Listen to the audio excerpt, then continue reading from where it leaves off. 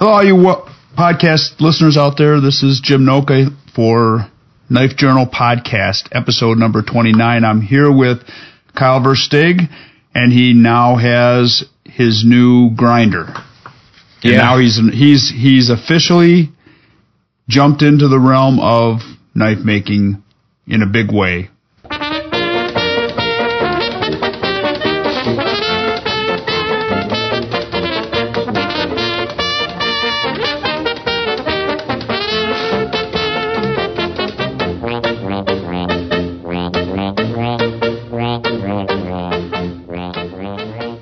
Yeah, well, I kind of feel like I'm building the Death Star because, so I get the. Well, you know what's funny? You're gonna have on your shingle. You're gonna have Dr. Kyle Versteeg, plastic surgeon and knife maker. Right. Well, you'd be surprised. Like once I kind of started putting it out there that I was gonna have make some knives. Like, people came out of the woodwork who are doctors that are also knife makers and stuff. Really? Yeah, I mean, it's pretty common even in Iowa. There's an anesthesia guy that I work with up in Okoboji has been a knife maker for like 20 years and does like the Jerry Fisk style knives, you know, with the forged and inlays and all that kind of stuff. That's pretty amazing, huh? Yeah. So, I mean, it's not as uncommon as you might think. Let's see. So, like, you're going to laugh, right? So, I couldn't drive my hoopty up there because there's no way. I mean, this thing is monstrously huge. So I drove the truck up, get the truck home finally, unload, bring it in the house, and then I put up our podcast and then the video of Jim Stewart grinding that knife. Right. And because I knew that as soon as I got that grinder up and running, that's the end. Like, there's no way I'm gonna, like, for the next few days anyway, be, you know, editing podcasts and videos and stuff like that. You'll be burning up the belts. Yeah, I mean, it was just gonna be like out of control. Like, you weren't gonna see me for a week. But because I have this huge backlog, like all these people have like told me they want something, and you know, I have a huge backlog because I ordered the grinder 4 months ago, right? And finally got it. And so over that 4 months, like, more and more people are telling me this, want this, and like, so I have this massive backlog. So the next morning, after everything's all done and edited, I like heat up my porch with the propane burner, and I'm like ready to rock and roll. And I open up the grinder box and take it out and set it up, and, you know, put the pedestal up, do all of this stuff, and I go and look at the circuit, and it's not a 20 amp circuit. So that's number one. Now I'm waiting on an electrician to run a 20 amp circuit up to my shop there. How awesome is that, huh? Well, it was something that I knew it was 20 amps, but for some reason I thought that I had a 20 amp circuit out there, and it turns out I don't. Now, do you have breakers, or do you have those little screw-in breakers? Like, I spent like $10,000 burying the power lines and upgrading the entire electric stuff from my house, like, because we run have that band, and we're running, you know, big, huge power loads on with all of the amps and stuff like that.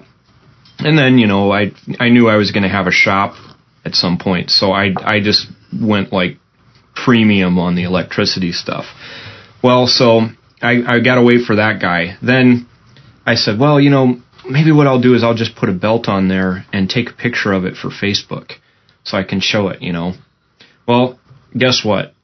The belt doesn't fit. And it's the right belt for the machine. It's a 2x72 inch belt. So I know positively, absolutely that has to fit. And it doesn't fit. So I'm looking at it, and couldn't figure it out. So I called Burking, and I'm like, something's fishy about this grinder. You know, like a 2x72 inch belt doesn't fit. And they're like, this and that, blah, blah, measure the wheels. So I measured the wheels. The front wheel is an 8-inch wheel, and the back wheel is just under 6 inches. And he goes, well, that's the problem. They sent the grinder out with too small of a wheel on the back. So, because when you're using, the standard model is a 10-inch contact wheel and then a 6-inch kind of tracking wheel. And they sent my 8-inch contact wheel out with a 6-inch, and it needs to be an 8-inch. So we got that figured out, and they're sending me the correct wheel and all that. But how long does that take? Another 4 months? It better not. Like, I'll pull my hair out. No, they said they were going to send it right out. So hopefully in the next few days you would think that'd be kind of like one of those standard things that you'd put the right shit in line. Well, when you're loading up a box, many of those things as they ship. Yeah. Well, maybe they just don't ship very many of them. They don't even know what they look like. Yeah. Well, honestly, I think they do most of their stuff through distributors, and so I think part of the problem was that it went directly to a customer, and so right. And that makes a lot of sense. That makes some sense. Yeah, I mean, it's like, mistakes happen, and I don't care, whatever. I don't have the power to run it anyway. But so you open up the box, and there's a piece of plywood in the bottom, and the grinder is bolted to that, and it's like partially disassembled, so that the tracking wheel and all that is a separate assembly, and you have to put that on. So I think what happened was they had the grinder in the box, and they just picked up the wrong tracking assembly and put it in there. Which, listen, it's fine. I don't have the power to run it anyway, and it can happen to anybody. Right. But it's like building the Death Star. It's like when that thing finally comes online, it's just going to be crazy. I'm going to blow up the home planet or something, That's funny. Yeah. All these rebels are going to take notice. What have you been up to? Oh, I've been arguing with my wife about shoveling the roof off. Oh, you probably have like 3 feet of snow up there. Yeah. And I don't want to, I don't have any ice dams. I don't have any icicles at all. I have nothing on my roof except 3 feet of snow. You should, Go ahead. I said, I want to go up there and frickin' shovel off 3 foot of snow, just for the simple fact that, you hit the shingles and you start tearing up the shingles, and it'll melt. House is overbuilt. It's made for northern Michigan. Yeah. I'm a firm believer that if you don't need to shovel your roof off, don't do it. Well, it's dangerous as hell to be up there anyway. Right. You're talking about shit that's slippery. See what happened in Atlanta after a couple days of icy rain. Yeah. The whole town thought they were going to slip off the planet, I guess. It was a horrible situation down there. Yeah. So, and you got that shit on your roof. You're going to walk up on the roof, and I guess I could wear crampons up there. Yeah, then you're going to tear your roof up, dude. Yeah, exactly. No. So I don't have any icicles. I don't have any ice dams or nothing. So I'm just not going to do it. So we've been fighting about that. And she thinks, because there's like news stories of roofs caving in here and there and everywhere, and I'm like, well, somebody didn't build a roof very good if it can't take up this much snow. This is our normal snowfall. It's not like it's a little bit above normal, but it's pretty typical of what happens in, it's like we get snow. Yeah. It's not.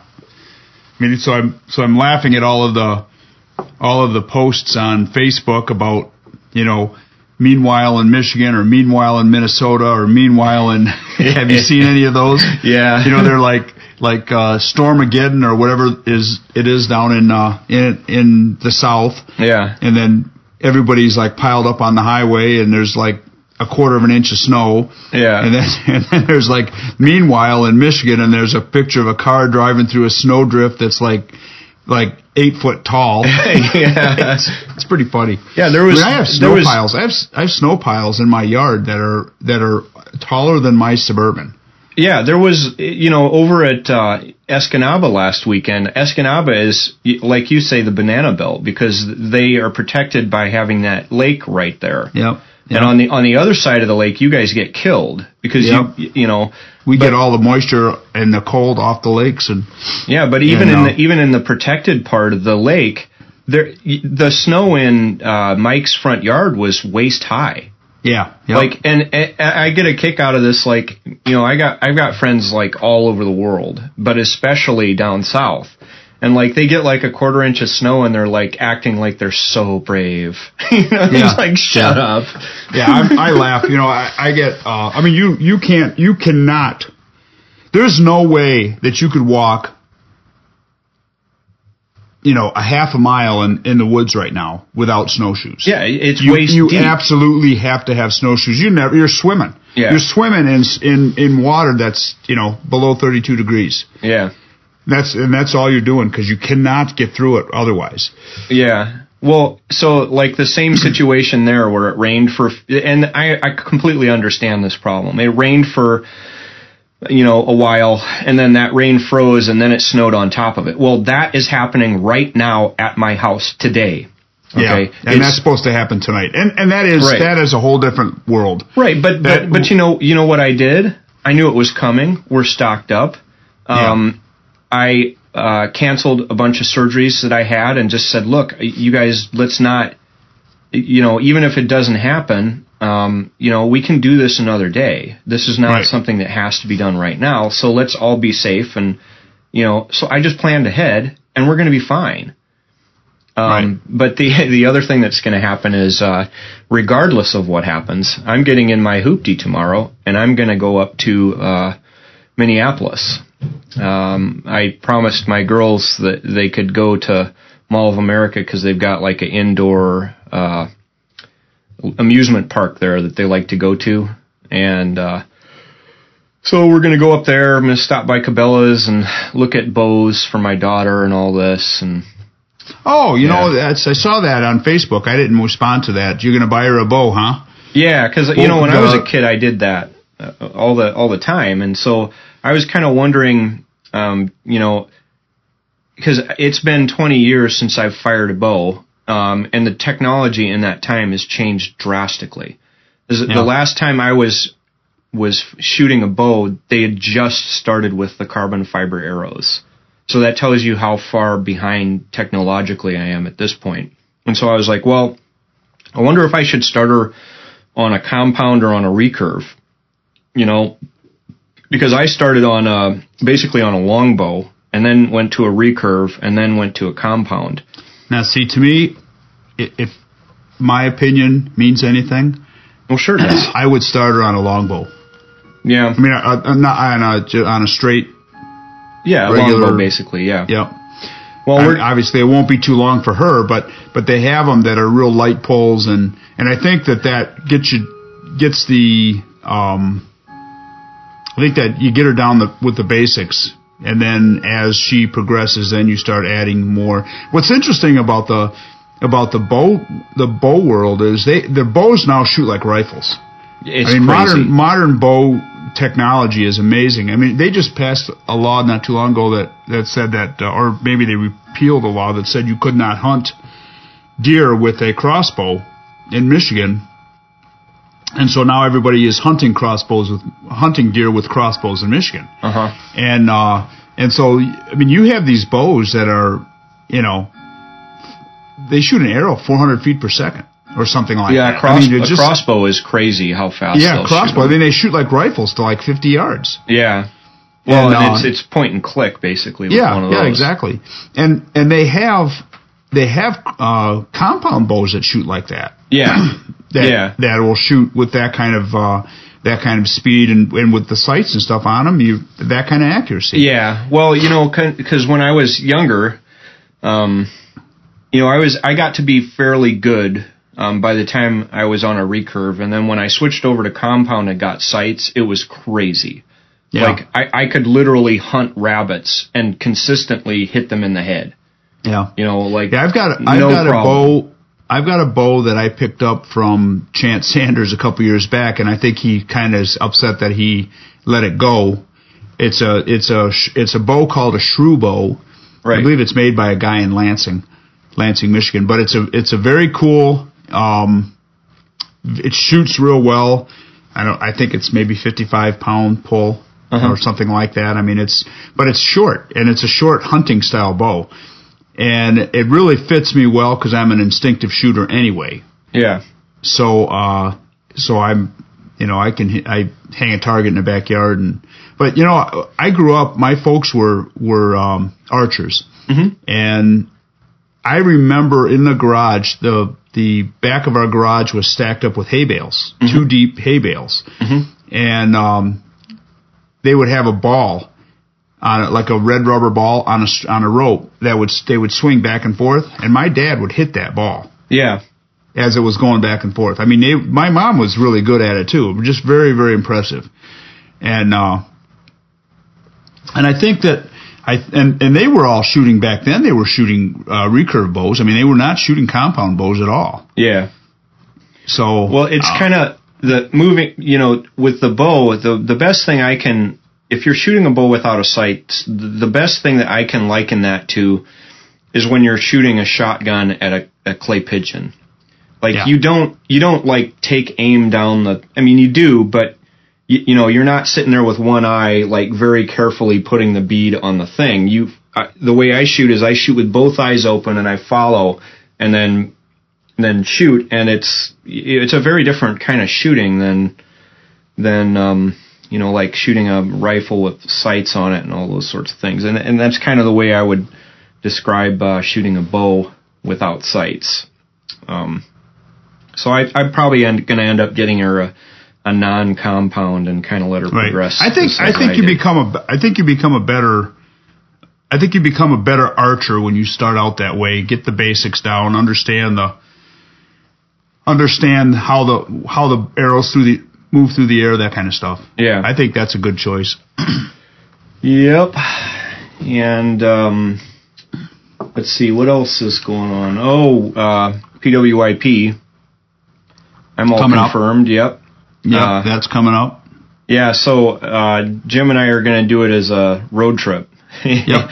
I'm going to pick them up in Detroit, right? Yep. I'm flying into Detroit on April 8th, I think, which is a Tuesday, and then we're going to drive and get to PWIP on that Wednesday, and then fly back out of Detroit on the Monday. And it actually will, even if I pay $350 for gas, it's still going to be cheaper than if I tried to fly in where was it I flew in last time? Like Charlottesville or something, one of those. Yeah. Wherever it was. Asheville. Did you fly to Asheville? Yeah, Asheville. So yeah, I think that, and we'll have fun. We can stop at Smoky Mountain Knife Works on the way back or on the way there, one of the two, and that's always a cool place to stop. Did you get a chance to stop there? That's in Tennessee, though, right? It's on the way. Is it? We drive right by it. Yeah, I've been there. That's pretty cool. That's an awesome place. Drive right by it. But we're gonna have some good. I'm bringing my little digital recorder so we can do some stuff from the roads without messing with laptop and all that. Well, that'll be great. Yeah, we can. Yeah, because I don't know if I'm even gonna. I probably will, but I was thinking of not even bringing my laptop, but I probably will bring it. Yeah. Yeah, so we'll have plenty of remote audio from that, and we'll get some people to interview from there. It's like a big chunk of the industry shows up at that. Yeah. So. Okay, so another thing I'm fighting with my wife about right now is I gave my mom a laptop computer about 2 weeks ago. Her laptop took a dump, and it was like several years old. And we had one that we weren't using. Oh my God, excuse me. We had one that we weren't using. So, but my wife had been using it at work. Yeah. Okay. So she had a bunch of files on it, and she said, I got to have all those files off it before you give it to her. And I said, okay. So I'll take it off, because you know how most of these laptops today have card readers, SD card readers, built into them. So this had an SD card reader. My computer's got an SD card reader. That computer had one. Kathy's has one. So, that'd be just as easy to do it on that than anything else. So I grabbed an SD card, put it in hers, pulled everything off of it that she wanted, and popped the card out. She said, oh, there's more. Put the card back in and pulled the rest of it off it, deleted it all off of that computer, gave it to my mom, and now we cannot find the card. Ooh, ouch. Yeah, so we're searching for the card, and I'm missing and I went through every SD card that I had, and the one I know damn well I've got one missing. I got a 16 gigabyte one and another 32 gigabyte one, and both of those are not around. And I'm like, well, it's one of those. I know it was either the 16 or the 32, and I can't find either one of them. And I have a whole stack of them, and I went through every one of them, and none of the material's on that. And I was like, I got one more of each of those somewhere floating around here, and I don't know where it is. And she's mad because she needs that information for reports. So I'm on her shit list, and I'm pretty sure I gave her those cards, but she's not remembering it the same way I am. Yeah, that's a problem. Sounds like you need to get out of the house for a while. Go away for a weekend. I might end up doing that this weekend, just sleeping outside in the backyard. Yeah, actually, I think I may go camping this weekend if the weather holds up and it doesn't get too warm. Yeah. Because I think I'm just going to hop on my snowmobile and go for a ride back there. And I'm thinking that the closer we're getting to March and we're running out of snow and everything's getting booked, and I'm thinking we're probably not going to make our epic trip like we wanted to make. Yeah, but we're going to do PWIP, and that's like a short month away, or a month and a half away. So right, and that's what I'm getting at. The snowmobile winter camp trip, I don't think we're gonna be able to make. So I'm thinking I'm gonna take my shit and I'm gonna go camping. I'm just gonna do a solo. Maybe I'll bring my little video camera and pretend to be a Les Stroud type character. Yeah, have like boots with fur and all that. Yeah. I might even wear just a loincloth. Yeah, like that one guy. Okay, so I don't know if you follow a lot of crap that's on Facebook. Did you happen to catch some of the political rants that are going on? Okay, so I'm not sure where this place is. It's a place called hang on a second. It's a city that banned this lady from serving, it's like pre-cooked bacon. Okay. And the city came out against bacon smell because the neighbors it's Stockport. What the hell is Stockport at? I don't know. Stockport, they came out against bacon because there was Muslims that lived next door, and they can't stand the foul odor. Oh boy. So they told this lady that owns the cafe that she has got to stop making or stop pumping bacon out,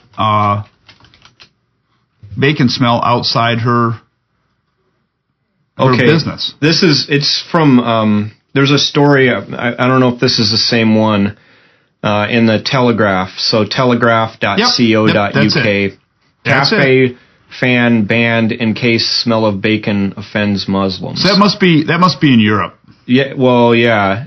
In England. Yeah. Well, I haven't read the article, but Yep, but that's the article, and because it smells bacon outside and it makes the Muslims physically sick. Well, okay. I'm thinking seriously about coming up with a new perfume, and it's bacon. Yeah, they have that actually. Do they? Yeah, there's bacon everything. It won't be new. I'll have to buy some then.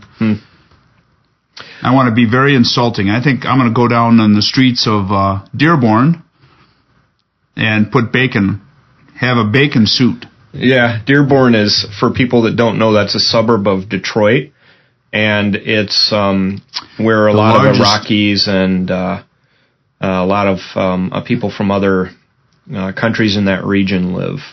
Yep. So if you it's the largest population of Muslims in the United States. Actually, I think it's the largest population of Arabic-speaking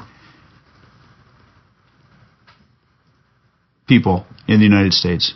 Yeah, well, and it's one of the largest. Yeah, I mean, the only reason I know that is because I interviewed for like general surgery and plastic surgery in Detroit, and I stopped in Dearborn to eat Persian food up there. It was really good. Yep. Yeah.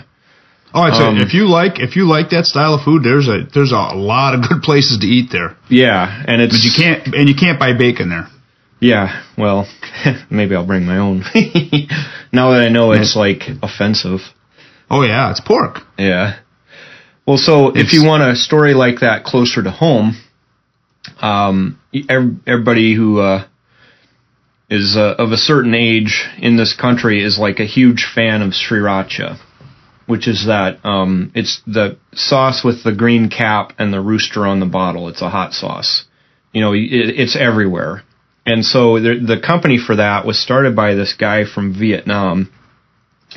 He came over after the Vietnam War, started his country, and started his company, and like it's literally they sell more of that stuff than they do of ketchup practically. I mean, it's like big business. And so we all know that collectivists hate capitalist success stories. So what California decided to do was there was chili smell wafting from there. A very similar thing, and it was like chili and garlic was offending someone. So they passed this law and all this crap and basically tried to run sriracha out of California.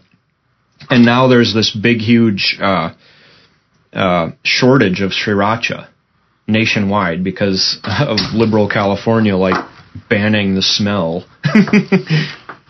Lovely. Yeah. Okay, so I wanted to do this a little earlier because my nutcase dog was asleep. Yeah. And for the past 15 minutes, he's been outside. Yeah. And now he's banging on the door to come in. So we're going to see if we can't keep him relatively quiet. Right. Okay? Yeah. He's been running around for a while, so hopefully he'll just be quiet and just lay down and be good. Yeah. Okay, stupid. Lay down and be good or you're going to get shocked. Anyway, that's interesting. There's a couple of people at PWYP that are always wanting us to bring it. Oh boy, here we go. No, he just ran into the other guy. The other guy just lit him up. Told him to go away. Yep. Yeah, told him to go away. So I have a stockpile of this stuff because I go through tons of it, and I even carry it around with me. Yeah. See, I'm not that big of a fan of that. I'd rather have Louisiana hot sauce. Yeah, I mean, to each their own. I like that too. I have if you go into my fridge right now, I probably have 10 different varieties of different hot sauces from like around the world. Mm-hmm. So it just kind of depends on what you're wanting. But this sriracha is the right size of bottle to fit in most of your bags that have like a water bottle holder on them. Mm-hmm. And it goes pretty well on just about anything. Mm-hmm. And so that's why I carry that one around. And plus, a lot of places I go will have like bread and peanut butter in the doctor's lounge. And so I just take a piece of wheat bread and a little peanut butter and then squirt some sriracha on it. And it's like... Is that good? Oh, God. It's unbelievably good. Yeah? I've not had that. It's like Thai food. It tastes a lot like Thai food, the hot and sweet and peanutty. Mm-hmm. So, yeah. That's... it's one of my favorites.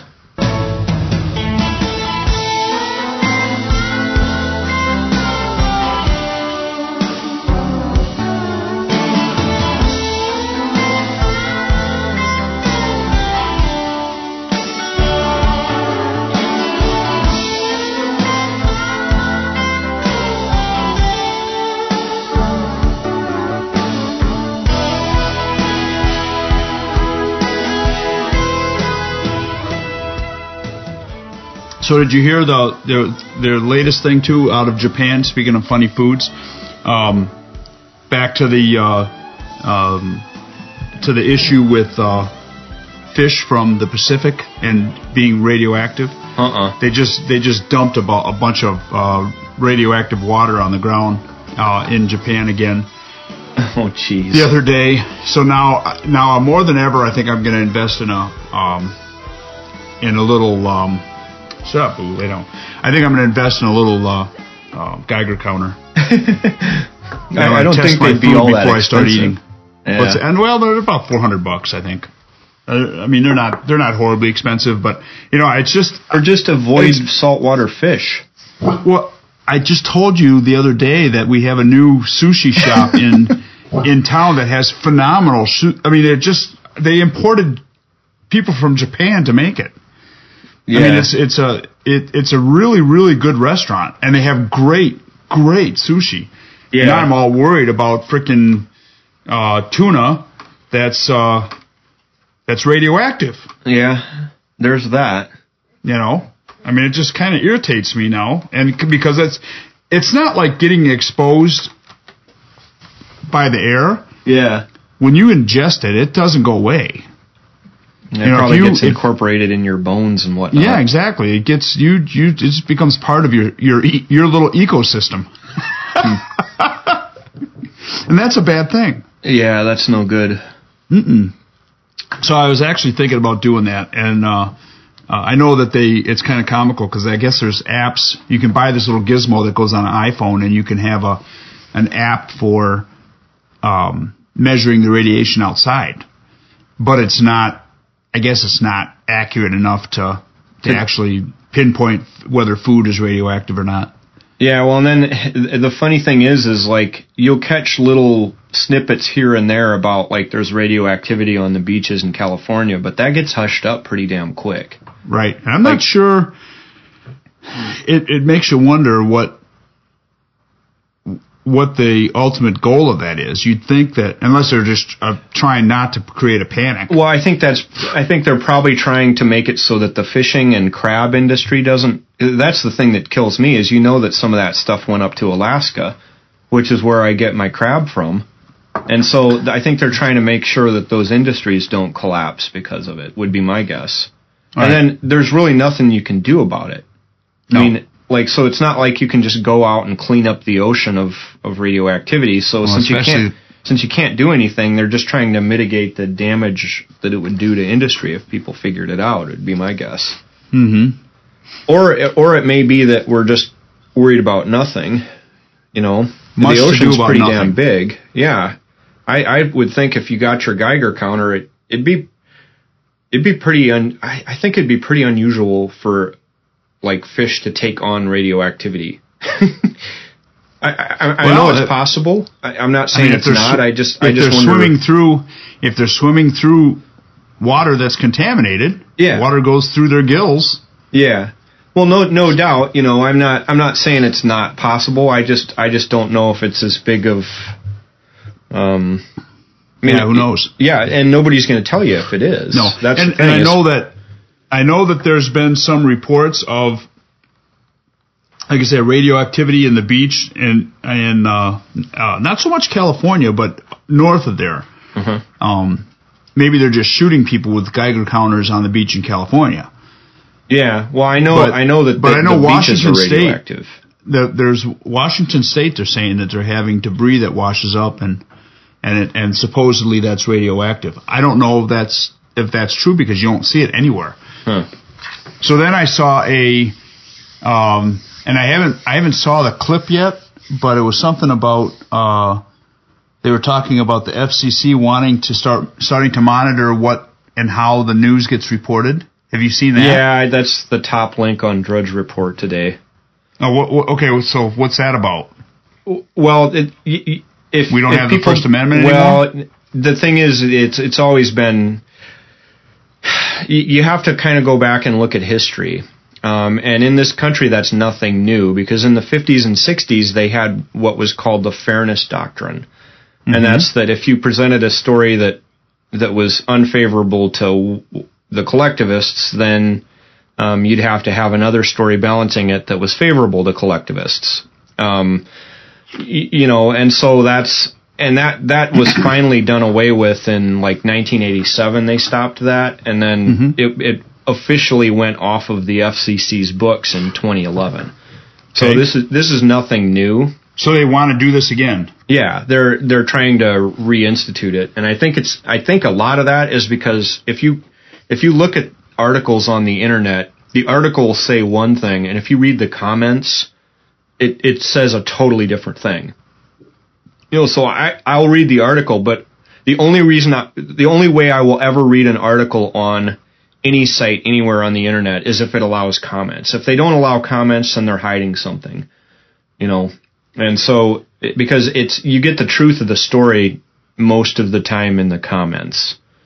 And because people call out things that are factually wrong and, those sorts of things. Whereas if they disable the comments, it's because their story got all blowed up. And whatever lie they were trying to tell just got nuked. And then they'll disable the comments. But so like CNN and all of their stuff is like that? Well, yeah, if you go on Drudge Report and click on any of the links on there, there'll be comments on that article. Like right. On the FCC one, there's right now at the time of this recording, they're allowing comments, so you have to go down and click on comments. And this one's in the Wall Street Journal, and there's 9 pages of comments. Okay. And the comments will like totally call out BS in the article. Okay, so the Fukushima is CNN apparently disabled the comments on that. Right, and anytime that the comments nuke the article and look bad for collectivists, a lot of these news sites will disable comments. That's interesting. Because and that's how if they're trying to pull something off on you is if they disable comments, or if you can tell, you'll see a lot of these. You'll look on it 1 minute and there'll be like 306 comments, and the next it's like 202. And they're just deleting the comments that don't agree with the official party line. So we've had that for a long time, but they're going to have a real hard time controlling the narrative with the internet there. Okay, so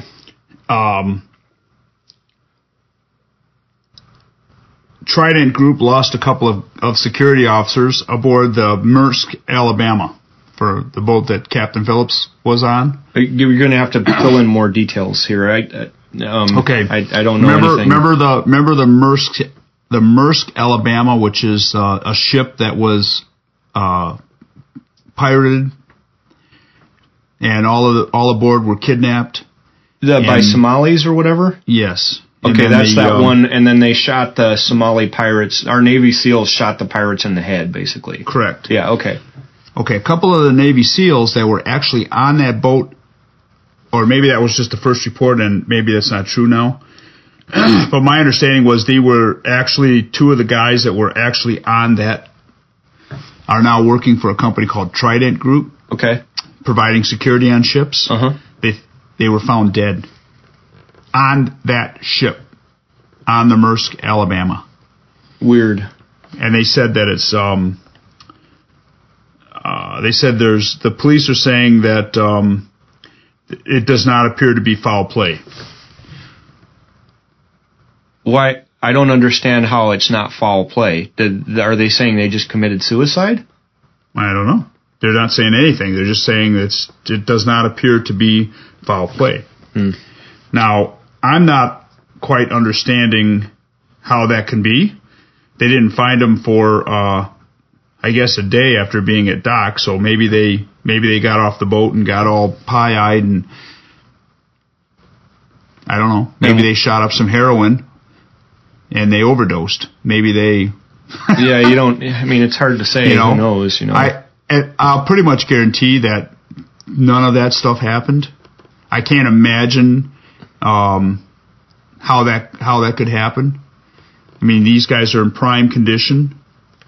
44 years old. They just got out of the military. Yeah. And they're just dead. And there's going to be and I don't know. They're in the Seychelles right now, so I'm not sure if the FBI is going to investigate that, or if it's just going to be take somebody. They're going to sweep it under the rug. Yeah. That's the way it works now. Yeah, because they're released now. There's prices on their head. There are bounties on their head. Maybe, I don't know. I mean, I really get I really get kind of a funny feeling when they start publicizing guys' names, or units that do a particular thing, all of a sudden that puts a big bullseye on their backs. And, you're dealing with groups of people that hold grudges. Yeah, for millennia. Yeah. Yep. Yeah. So, I don't know. I'm not so sure about what's going on with that, but I thought it was kind of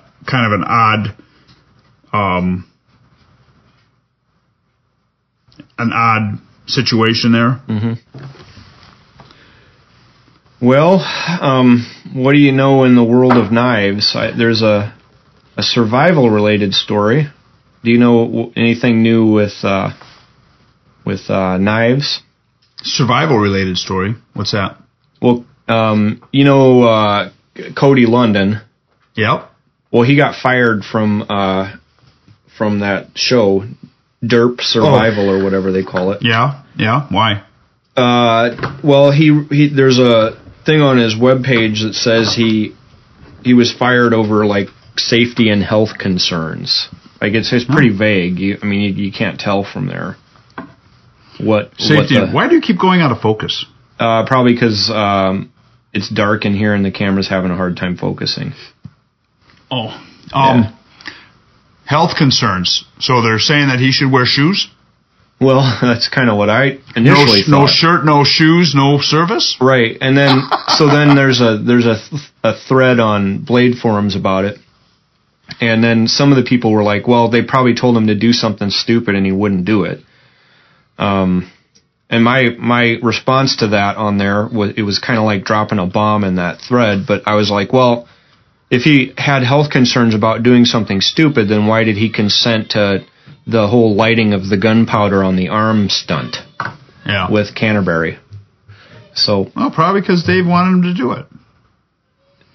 Well, yeah, but I mean, it's kind of like Woody Allen. Woody Allen, for people who don't know, is an American director, and he got in some trouble in the 80s because he married one of his stepdaughters. Well, now the other stepdaughter is saying he molested her, and he's denying it and saying, well, can't you give me the benefit of the doubt? And it's like, well, dude, you kind of lose the benefit of the doubt when you marry one of your stepdaughters, okay? You can't say you didn't do anything to the other one when you married one, which is one of the scummiest things you can possibly do. So the way I see it is like, you can't say, well, I have health concerns about this stuff when you participated in a stunt that's one of the dumbest things that I've ever seen, lighting gunpowder to cauterize a self-inflicted wound on some dude's arm. It's like you can't say like, well, I had health concerns and that's why they fired me when when clearly you didn't have health concerns over something else that was probably dumber than anything they'd ever ask you to do. You really think it was that dumb? It's stupid. It was absolutely asinine. They were reenacting the scene from First Blood or from any of those old westerns where they would do that. Right. It's an urban legend. Nobody would ever do that because if you do that, you're stupid. Yeah, but why? What does that do to you? Okay, so let's say that you and I are out in the woods, right? Yeah. And you decide to intentionally take your knife and cut your arm. And where he cut his arm, there's no vital structures underneath there. There's basically fat and muscle. There's no arteries. There's nothing major that would ever bleed in there. They could have easily just held pressure. Number one, why did you cut your arm intentionally in the first place? Back up the truck a minute. Okay, so what would have happened with that health-wise had he just accidentally cut himself and wanted it to stop bleeding and didn't want to hold pressure, and he wanted to use that? Is that unhealthy to do that? Yes. Why is that unhealthy? Because you have burn tissue and you because there's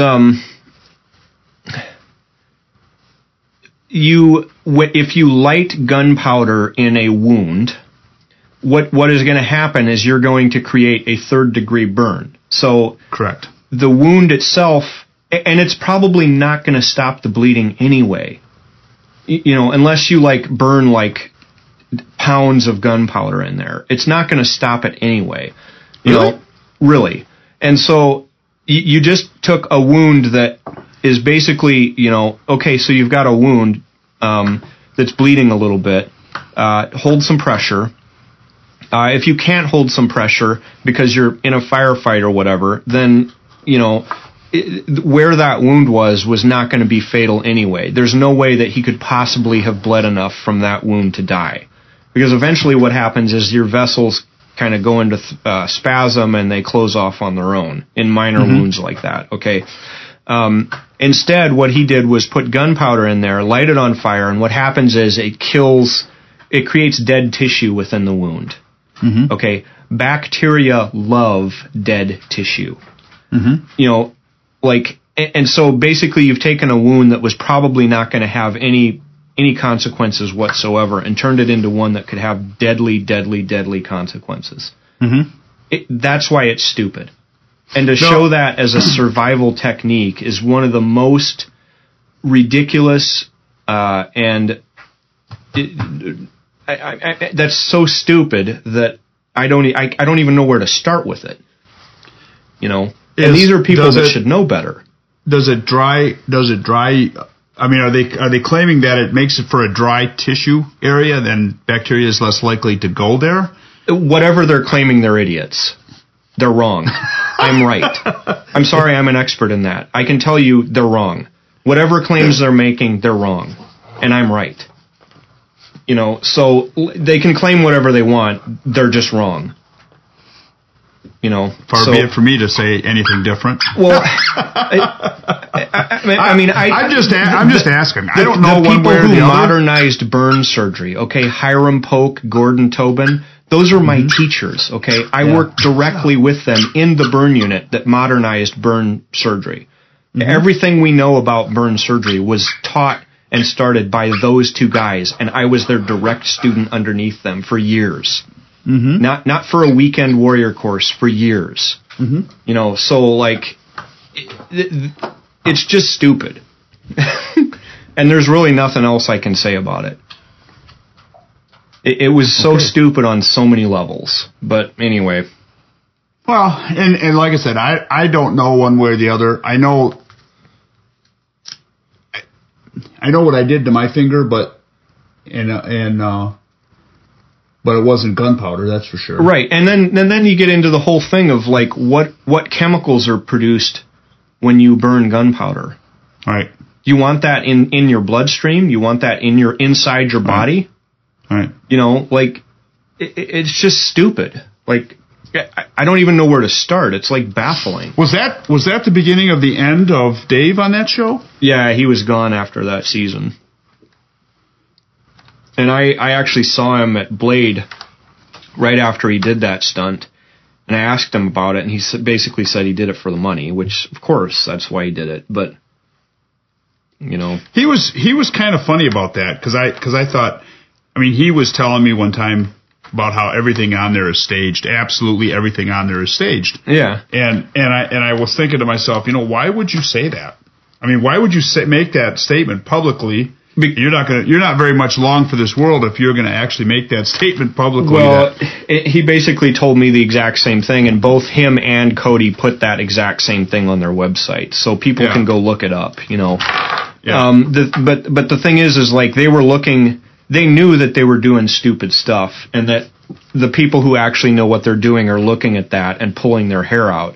And so they were basically trying to salvage their long-term credibility by saying, look, we did this for the money. Right. They basically made a Faustian bargain, the deal with the devil to get famous. And now that they've done it, look, dude, you made the bargain, okay? You acted like an idiot on TV. You acted like a clown, like the WWF clowns, That's what you are now. I'm sorry. You took the bargain, you ran with it, you got famous, you got money for it. You own it now, dude. Sorry. You own it. There's no coming back from that. It's That's funny. No matter what you say. No, I know. Yeah. It's kind of one of those funny deals, but they did all right though. They became famous. They're selling their little things, and Cody's been what? He's been he's been a writer for a long time. He's been an instructor for way longer than Dave has. Uh-huh. And I don't know if that made his classes fill up more or not. Well, I'm assuming they probably did. If nothing else, they'll always be able to get, at least for the next generation, people who will go and sign up for their courses. Now, right. Whether they make enough on their courses, whether they, in the long run, feel like the hit to their credibility was worth it, I mean, that's up to them. But I'm not going to go take one of their courses. Like, that's just, it's just stupidity. And I know that both of them know better. Like, because Cody London learned directly from Moores. Okay, so like, and he didn't just spend like a week with them. He spent like 6 months living with them. But the reality of it is, why would? It makes me wonder who came up with that scenario. A producer. Well, and then so here's the other thing is like, I know for a fact that all that stuff is staged, and that because you have to look at it this way. You're going to put up millions and millions of dollars to produce every single one of those episodes, okay? You're not going to put your money up unless you have a say of how that money is spent. Right. Right? And you're going to want to make sure that it's going to draw in viewers, okay? It's like the same thing with if I make an investment in something, I'm going to make sure that it pays off. And I'm not going to listen to any monkey business from the clowns that I hired. It's like, you're going to do what I say or I'm going to find another clown. Why would you hire clowns? Because you need clowns to make your money. You need people that will do outrageous stuff on television to draw the viewers. Because if they just showed like what really happens, like, it's boring. Like, if people followed me around with a camera, in the woods or on an expedition or something like that, I'm very boring. Like, there's no drama at all. Because I don't do stupid shit. So nobody would ever want to watch it. And the same thing with London or Canterbury. Those guys know what they're doing. There's not going to be a bunch of drama. It's going to be boring. And so, and they made a Faustian bargain. They made the agreement with the devil that, like, look, if you make me famous, I'll be your clown. And now they all want to take it all back. So, no, sorry. No, you're a clown now. But it's like with the, I can see why the producers, set stuff up. And my cousin is a cameraman on that Mountain Men show or whatever it is. And he says that they'll have the guy, whoever the Mountain Man is, and they'll have something in front of them. They'll call a producer in LA, and the producer in LA, one specific story he tells is there's this guy, and I've never seen the show, so I don't know who it is, but there's this guy, and they were next to a frozen pond, but the pond ice was like real thin. And the producer's like, well, tell him to walk out on the ice so when he falls in, we can, like, film it and film how he gets out of there and all this stuff. And the guy's like, I would never do that because I know better. Like, I'm not going to walk on that ice. I'll fall through. And the guy's like, well, you should do it because it'd make for good TV. And he's like, no, it's stupid. I'm not going to do that. So you can say no. And those guys didn't say no. Like, they didn't say no to intentionally cutting their arm and dumping gunpowder. If some producer would have said that, I'd say, okay, I'll tell you what, here's the show. How about you go and out on that lake? Yeah. And you fall through, and we'll show what a stupid person does, and then I'll go and save you. Yeah. Or here would have been my reply. Okay, you want to show gunpowder in a wound. Come over here, I'll cut your arm, and then I'll dump gunpowder in it, and light it on fire and laugh at you when you're screaming, and then laugh at you when you're in the hospital getting medical care because you've now got a 3rd-degree burn. Did he get an infection from that? He immediately got medical care after that, is what he told me. So they went immediately and got it treated appropriately. So, I can't even imagine why you'd cut yourself intentionally. Because you're a clown. That's why. You're there for amusement. That's funny. Well, I mean, come on. I mean, yeah, there's no other excuse for it. Well, there is no other excuse for it. And listen, I get that people have to make a living, you know. But if you're going to make a living as a WWF star, you're a WWF star. Okay? That's how you make your living. Don't try to claim to be a WWF star and then also be like a serious person. It doesn't work. You know. Well, it's like saying, notice how actors are all the big spokespersons now for, you know, almost everything. Yeah. You know, all of Hollywood is like spokespeople for almost everything. It's kind of crazy. Yeah.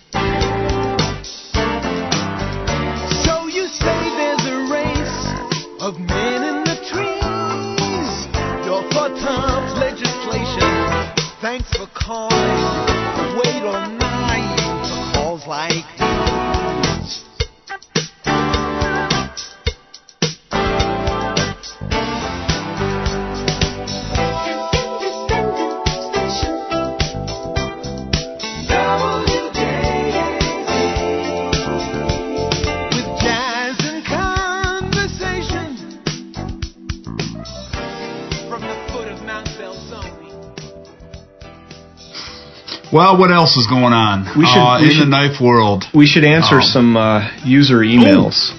We probably have a ton of them, right? Everything I have, I forwarded to you, I believe.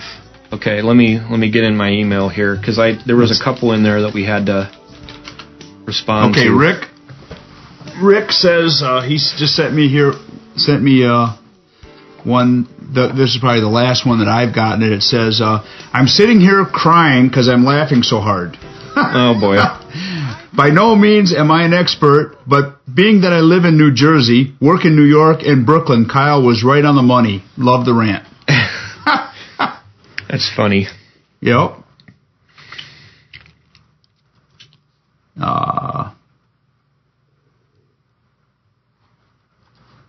Power grip. Okay, here was one. I was interested in your discussion of the Power Grip, episode 24, I think. Don't really know much about it, and I think I'm guilty of using the grip you mentioned as wrong.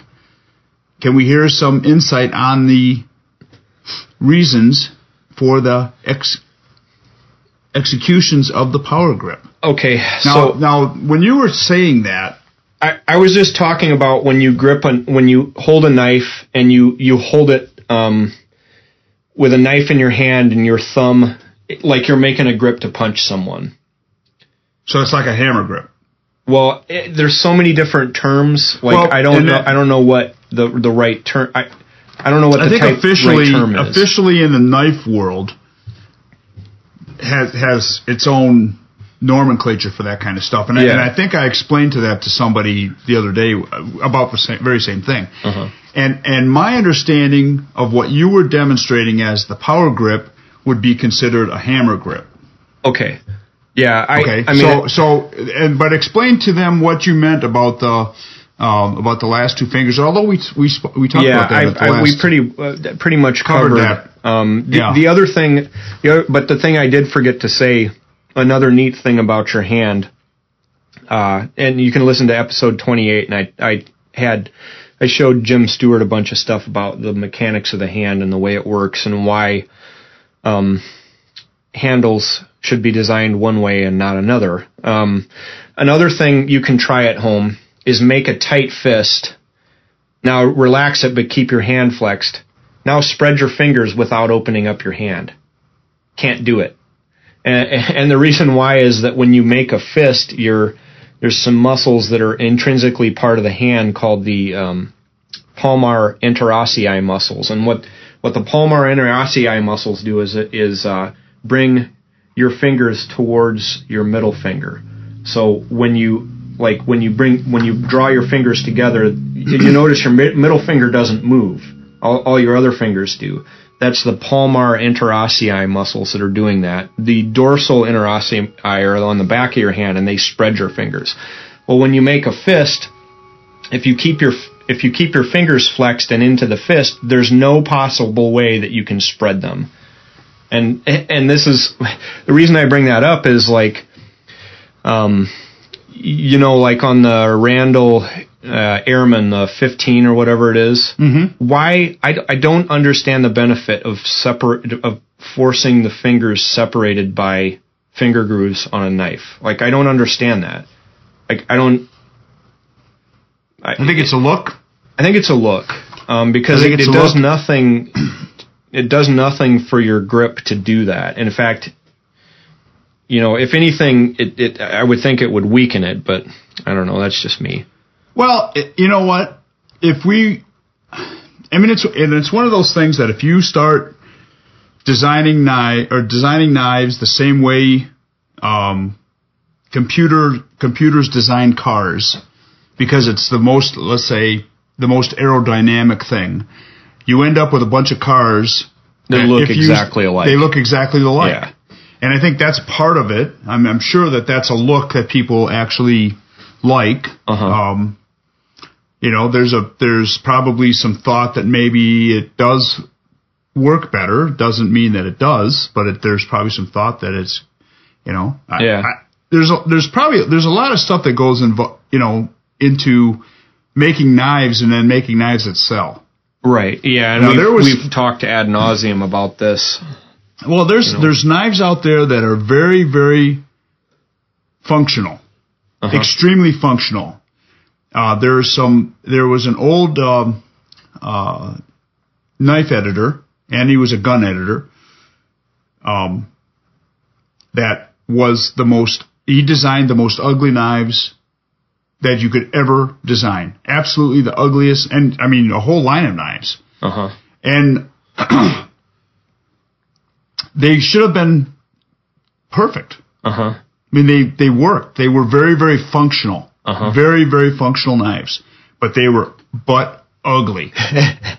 Butt ugly. And if the knife cost $50, they couldn't give them away. Yeah. With a $50 bill attached. Yeah. I mean, that's how bad it was. I'm gonna get a cup of coffee here. Okay. That's how bad it was. I mean, it was pretty amazing. And that was, and I think that's a lot of the reason why you're seeing knives that are, I mean, if they're never going to be used, and they, like a lot of the custom knives are today, mm-hmm.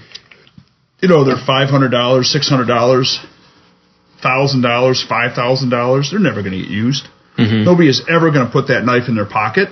So does it really matter if it's ergonomically perfect? I don't think it does. No, yeah. But then the challenge then becomes making a knife that is visually appealing that is also functional. This knife. Oh yeah, he's holding up the. Okay, so that totally ruined what I was going to say. Okay, well, hold up another example and I won't say it, or I can edit that out. No. Okay, I just beeped it out. This guy is not a very comfortable knife to use at all. Yeah. I carried it for like 3 days, and I fucking forgot about why I didn't carry it before. Because it's uncomfortable to use. Yeah. Horribly uncomfortable to use. I mean, because it doesn't seem to work well. And I guess that this is real typical of all of the $500 folders that you're seeing today. It's real typical. Yeah. They're fucking ugly. They're uncomfortable mm-hmm. for somebody that's actually using the shit. Yeah. I mean, so I think that's why I gravitate to the knives that I gravitate, because I actually have to, I actually use them. And so it's if you use a knife that hurts your hand when you use it, how often are you going to use it? Yeah. Having one of those is a status symbol, I suppose. Yeah, I get it. But a status symbol for the guy that doesn't use it. Yeah, and then, oh boy, do I want to get started on this? Well, it's like everything else. I mean, it's no different than cars. If you could use the same argument for cars. Yeah. And or anything else. You can use the same argument for clothes. I mean, let's face it. Why don't we all wear skinny jeans? Because my legs are too big. I don't even know, to be honest with you, I don't even know what skinny jeans actually look like. Yeah, you're probably lucky. So they're like what? They're just real tight at the ankles? Well, they're like regular size by your butt, and then the legs are like super duper tight. So you have to like barely ever walk to be able to get into them, right? And so if you're a runner like me, there's no possibility. Like my arms won't fit into the legs of these jeans, right? And that's basically what it is. It's like you have to be a weenie to wear them, otherwise they just won't fit. Wow. Yeah. So we got a mail from Corey Murphy. Should I read it? Okay, so it's in regards to podcast number 25, and as I've said before, I very frequently get things just a little bit wrong. if I hear a conversation, and I'm kind of peripherally participating, I'm more like overhearing it because I'm like cooking or whatever. Like I'll get stuff wrong, and in this case, I got the gist of it. I didn't quite get all of it right. So it has to do with, we were talking about Bussey and the Talon hole, and I thought that T.M. Hunt got a letter from Jerry Bussey, basically a cease and desist, but it didn't quite work out that way. What happened was, on Blade Forums, one of the Bussey fans sent them a message saying, "Look, that's like a trademarked thing, and if you keep doing that, like, you're going to get in trouble." So Todd emailed Jerry Bussey about it, and then Jerry emailed his number to Todd, and Todd called, and then they talked about it. And Jerry told him basically why he thinks it's a trademark design, and then Todd basically took it out of the knife voluntarily. Okay. So that's, I just get a kick out. So and so thinks that it's trademarked, and here's the argument why I think it's trademarked, and I'm just going to say, oh, okay, well, that makes sense. Good. Well, at any rate, so that's what I got out of that. I would say I don't even know what a Talon hole is. Is that? I mean, like I said, that could be trademarked. The word Talon hole might be trademarked. Well, it'd be copyrighted, right? Yeah. Yeah. Well, no, because that could be a trademark too. Well, why can't they say that any hole on a knife, as long as there's not a fastener or some other thing going through it, why can't they say that if you put a hole anywhere on the knife, then it's trademarked? Because it's been done. The whole point is you got to do something that's never been done. Right, and all of it's been done. Like, I don't understand it. You can go through this. I've been saying. You can go through this book that I've got on like arms and armaments throughout history, and everything that we've ever done is in there. Right. That's what I've been saying forever. That's the whole point, because they were saying that, like, one of the things that is trademarked is or patented, whichever it was, is the thing on the top of a Emerson, that hooks on your pocket. Yeah. They call it the Wave. Yeah. I think they call it the Wave. That has one of those designations. Yeah. And I guess if you read the description, you don't know what's even on a knife until the last page. Yeah, we should say that the guys at Gear Geeks Live, they did some investigating. Anthony is a lawyer, and he actually put up a big, huge explanation on this on everydaycommentary.com. Yep. And so I for that issue, I would just refer people to that. Because it ends up being that most of the stuff can't be trademarked because it's already been done. Yeah. But I will say that I've never heard the word Talon hole together. And I suppose that could be trademarked. Well, Talon hole. Yeah, I mean, anyway. It's like you can't trademark asshole. Because that's already been used and everybody knows what it is. But a Talon hole, I don't even... Well, apparently, that's what Jerry calls the hole on his knife. That's what happens when, a hawk picks up a field mouse. A Talon hole? That's a Talon hold. No, Talon hole. After he lets him go, there's a Talon hole on the mouse. Okay, well, there's that. Right. I was thinking it could be a Talon hold. Yeah. Because he's holding on to him with a talon, but I've never heard that. I've never heard that term before, so I suppose that could be trademarked. Yeah. So if Spyderco chose to and wanted to call the Spidey hole a Talon hole, they couldn't do it. Yeah. Because maybe the name would be trademarked. Yeah. Or copyrighted. But anyway, it's a very interesting article. It's funny. I just get a kick out. I want to poke fun at everybody that thinks that they've done something special. Okay. Usually if somebody does something special, it's really special, it's usually stupid. Yeah. if here's something that's never been done before, I got a knife that the handle is razor sharp on all sides of it. Okay? So the blade part that comes out is not sharp at all. That doesn't cut anything. It's just the handle cuts. So I'm going to patent that. You're not impressed? No, I'm not. Also, the other thing he addressed in his email was that I talked about some tomahawks. Remember we were talking about that tomahawk that was somebody asked us to comment on the tomahawk on our Knife Journal site. Well, he says that the tomahawk, I believe Kyle was referring to, belongs to Brian Griffin.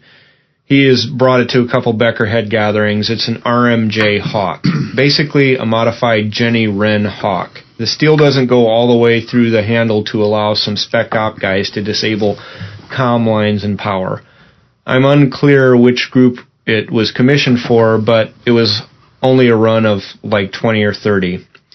As far as tomahawks in country, I never noticed any.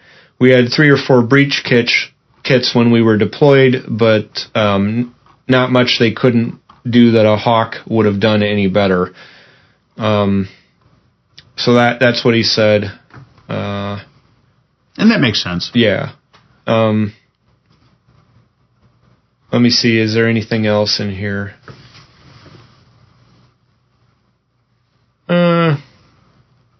He wanted to talk about straight razors. He says it's a life-changing thing, especially after you cut your throat.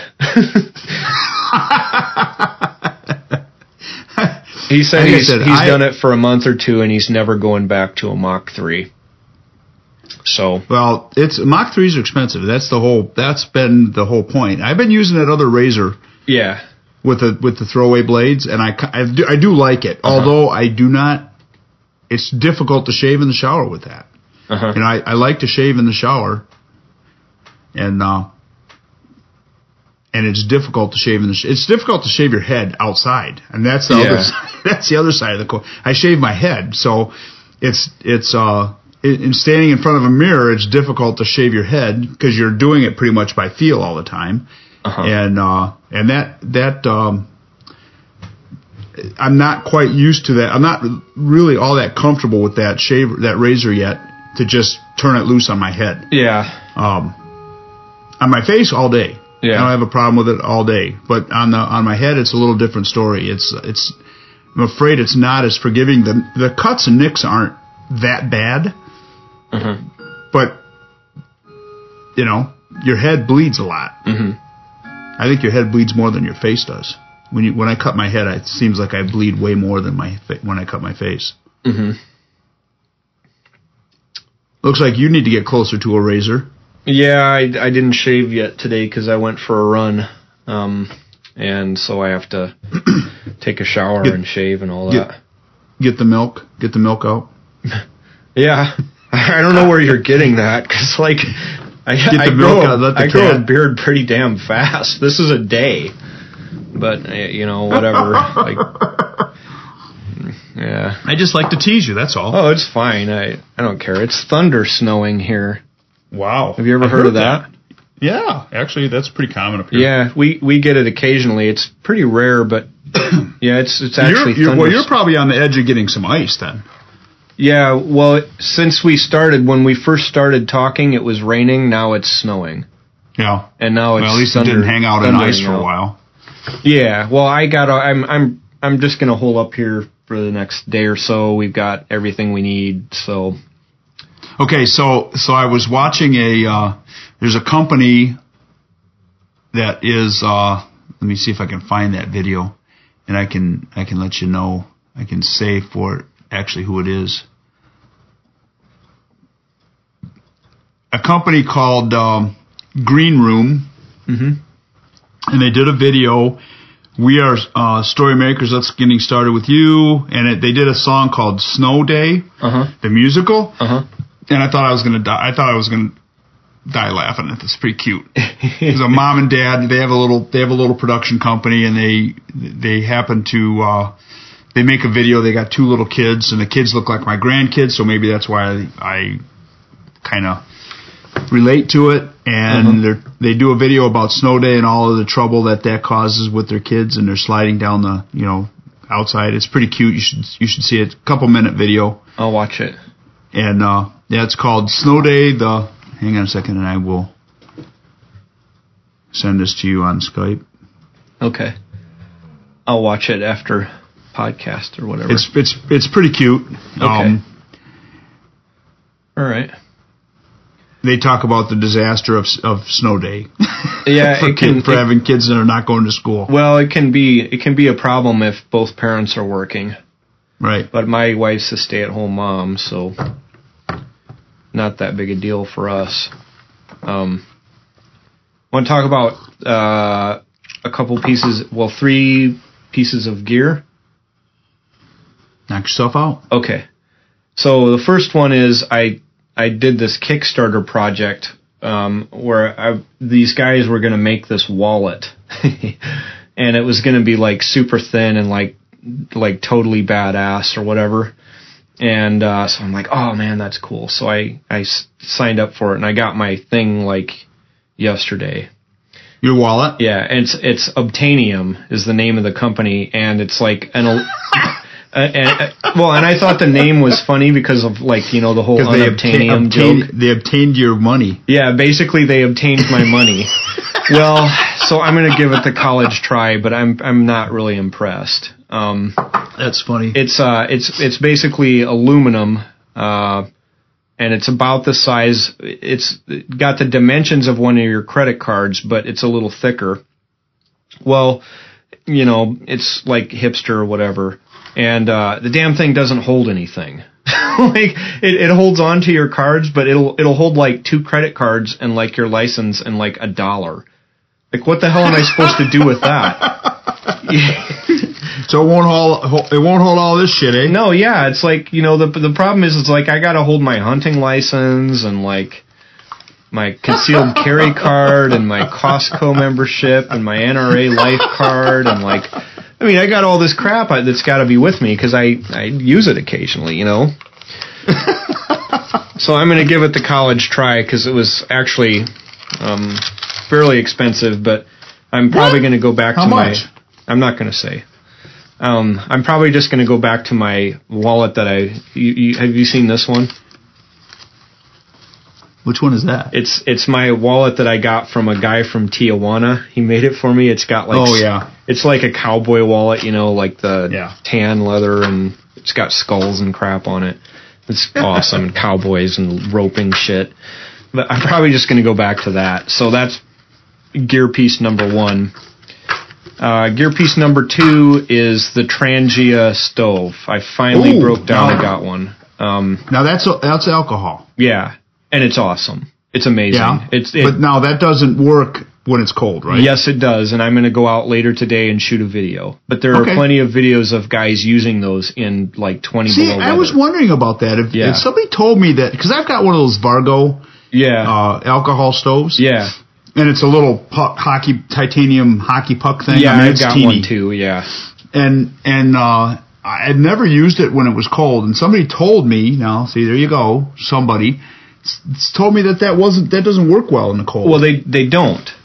Typically they don't. But the Trangia system is different. And I think it came out of the Swedish mess kit. So, it's cold there. And so what they did was they made it so that it's got like a little windscreen, and then the alcohol thing is up off of the ground, so there's air underneath it. And then once you light it up, that whole environment in there heats up like the inside of a jet engine. It feeds itself. Yeah, it feeds itself. And then, everything fits together just awesome. I got the Trangia 27-8 ULHA. So it's the ultralight hard anodized aluminum cook set, and it's got like 2 bowls, fry pan, and a little kettle. And now how much was that? It was expensive, but it's awesome. Like it's for the. Is that the reason why people build them out of beer cans?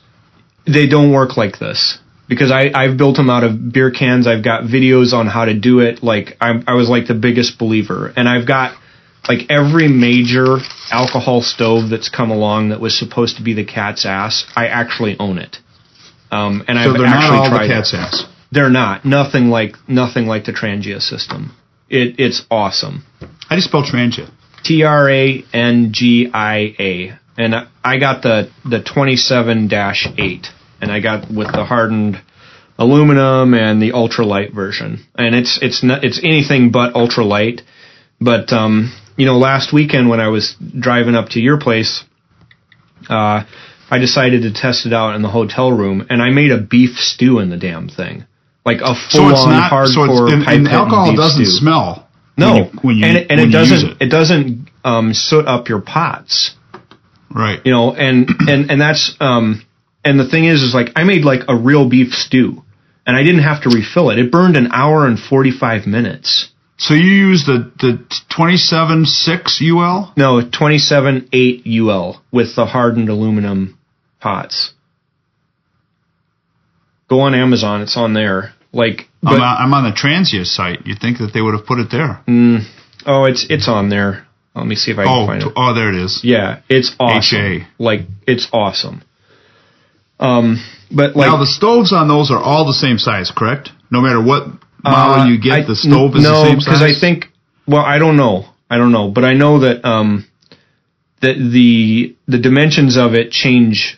There's like the 25, which is bigger, the 27, which is more for like 1 or 2 people, and then there's another one that's smaller even yet. But the 27 is a great size, and it's awesome. There's a mini Trangia. And that's more in line with like the original Swedish mess kit thing, I think. I mean, I could be wrong. I'm very often wrong, as people know. But I am not wrong about that. That's why we love you. Yeah. Well, listen, I can admit it. I don't care. I screw up sometimes. What the fuck? But that's I know. Of all of my alcohol stoves, that's the one. Tim spoke pretty highly of this. It's awesome. Yeah. I have to go look through my shit and see if I have one. I have a pot that looks like that. Yeah, but it's a whole assembly thing. It's a whole different kettle of fish there. And I'm going to Eventually, I'm going to put up a little video on it and cook something in it just to show people. I don't really have time right now, but I love the thing. I'll probably bring it to my hotel for Mall of America this weekend and make some soup. Because we'll probably one night eat pizza in the room, and I don't want to pig out on pizza. Your oldest girl is what, 9? Yeah, she's 9. Does she think you're a goof? Well, she doesn't know yet. She will. Oh, she doesn't? What do you mean she doesn't know yet? She lives with you. Yeah, but she doesn't understand that what she's seeing is like blatantly abnormal. So she doesn't tell your mom secretly, or tell her mom secretly, Dad's kind of weird. Not yet. She will, though. Yeah. Eventually, they're all going to figure out that how bizarre their upbringing was, and then they're going to write like tell-all books. And they're going to be like, can you believe like he would just go out into the woods like with a frickin' tarp and like eat bugs and crap, and what a goofball. You know, like. That's funny. Yeah. That's funny. So how much does that system weigh? It's like 1.5 pounds or something. I don't know exactly. It's heavy, relatively. So it's really not that light then, no, is it? It isn't, but listen, it's incredible. Like the utility, you can leave out a couple pans and lighten it up quite a bit.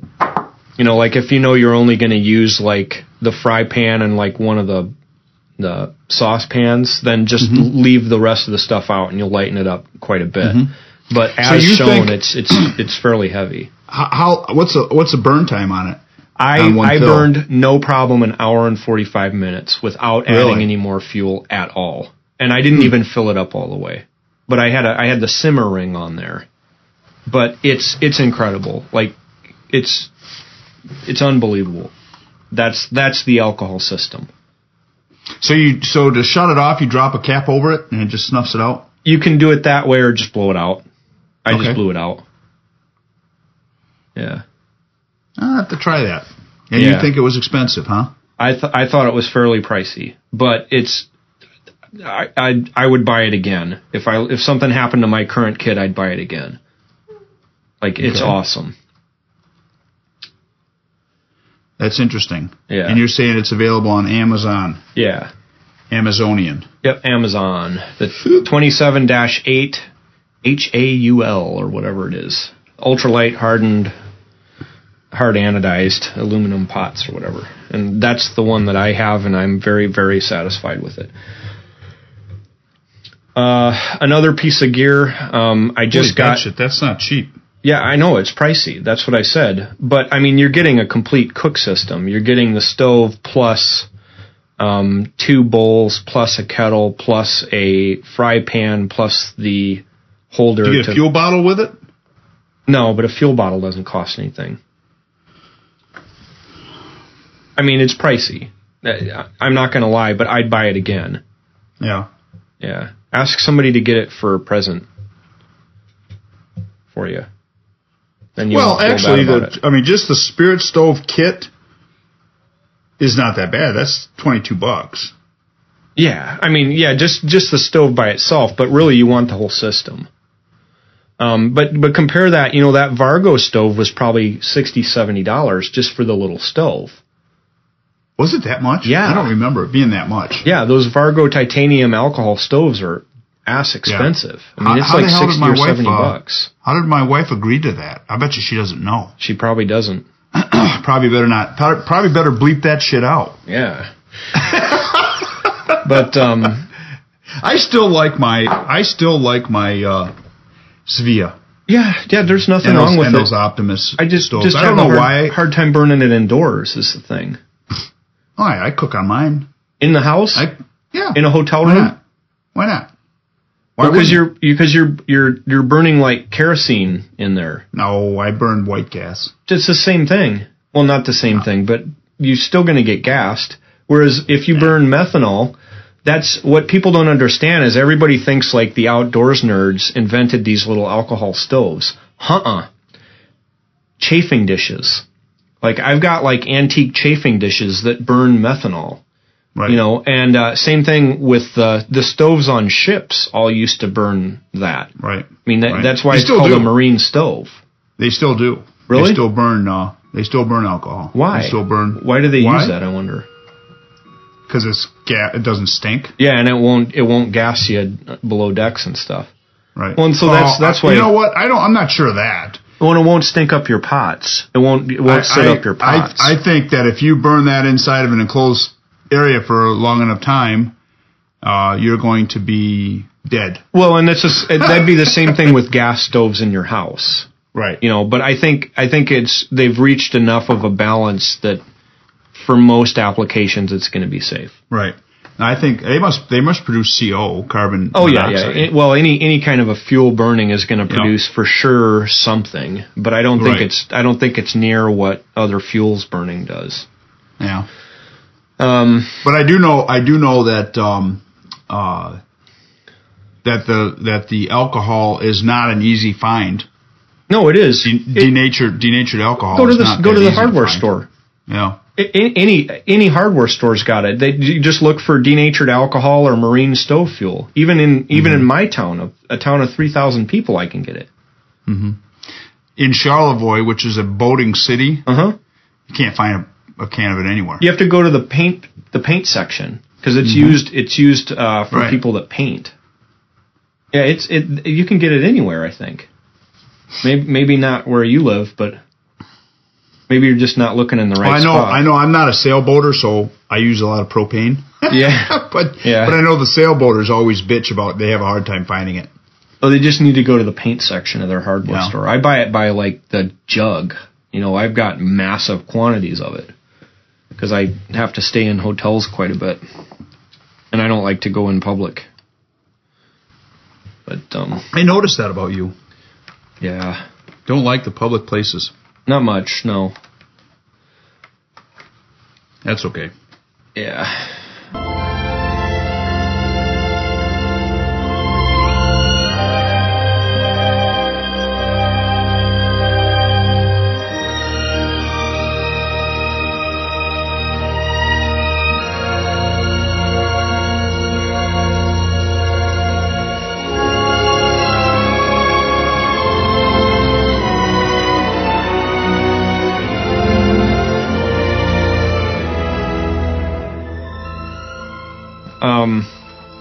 Let's see. Another piece of gear to talk about is I just got the Maxpedition VersaPack Mongo. So what the hell's that? Well, you know that orange bag of mine? Mm-hmm. It's like that, only bigger. And the reason I got the bigger one is because the iPad will fit in that little orange one, which is the Jumbo VersaPack, but it's not a comfortable fit and it's jacked up. Mm-hmm. So I upgraded to be able to put the iPad in the new thing. And it's just. I thought you were carrying that in the Becker thing. I carry the Becker thing as well. But I kind of wanted to have more than one bag. I kind of wanted to have one bag that I would take to work and one bag that I would take other places. Oh. Yeah. So, but I want to be able to carry an iPad in both of those situations. So the Becker bag is perfect for work. It looks like all gentlemanly and stuff. But I like to I like to just be able to grab a bag without changing the stuff that's in it. So that's why. It'd be cool if that Becker bag was made out of leather. Then it really would be gentlemanly like. Yeah, I probably wouldn't carry it then. Why? Because it'd be heavier and. Yeah, but it would look a lot cooler. I don't think so. give a shit. Leather always looks cooler. Yeah, you're right, but I kind of like the nylon stuff. A leather canvas bag would be cool like that. Yeah, there's Filson or whatever that company is makes a bunch of stuff like that. Yeah, but the problem is it's real expensive. Yeah, yeah. You gotta. I'm kind of torn. I mean, I have a lot of nylon bags. And so many of them that I get confused as to which ones are which anymore. Yeah. I mean, I have them all over. I mean, I have like probably 2 in the back of my Jeep right now. Yeah, and you had... One of them's got... Go ahead. You had 3 of them at Bark River last weekend. Yeah. One of them was the big Maxpedition one that is the laptop carrier I saw. Yeah. Yeah. That puppy's been all over the world. Literally all over the world that bag has. Yeah. And it was kind of funny because I said to Tim a while back, it was quite a while back, if I had anything that I would change about that, it would be one of the pockets on the front. I would put a dual zipper on it so you could zip it both ways. Mm-hmm. And he was like, "I'm not doing that." I was like, "Yeah, fuck you." I use it all over the place. It's not. I mean, if you look at it, the plastic windows ripped out of the front of it. It's got cracks in it, and it doesn't. If you look at it, it doesn't look anything like the picture in on their catalog. Yeah. And on their website of what that bag's supposed to look like. Yeah. It doesn't look anything like it. Yeah. I said I would have beefed up the hangers a little bit, because they've broken on the straps, off the D-rings. Uh-huh. And luckily I had one of those, what the hell are those little hook things called? You remember? Little things that say not for climbing on them. Oh, the Night Eyes S-Beaner? Yeah, the Night Eyes S-Beaners. Yeah. I happen to have a couple of those with me when the damn thing broke. Yeah. And I cut it off. I cut the balance of the hook off of it, and then put one of those Night Eyes Beaners on there, and that's worked wonderfully ever since. Yeah. But no, and I had all my sleeping shit in my kit bag, that big kit bag. Uh-huh. I just throw that shit in there, like I don't know if you knew what was in that big bag, but was a sleeping bag. There was another one of those whoobies that Wiggies make. Okay. I had one of those in there, and then I had my little pillow, my little travel pillow. Yeah, yeah. And then my shaving kit. I threw it in that bag. So, it was just easy to throw that all in there, and because whenever I go someplace, I usually do that. In somebody's house, if I'm staying at somebody's house, I'll usually bring a sleeping bag so I don't mess up the sheets. Yeah. I may sleep on top of the bed or I may sleep on the floor, but that's just the way I do things. Yeah. A little weird like that. Both of those, the Becker bag and the Jumbo, that orange one of mine, are World Travelers as well. If I was going to change one thing about the Becker bag, there's a compartment on the back of the bag that you can use for concealed carry.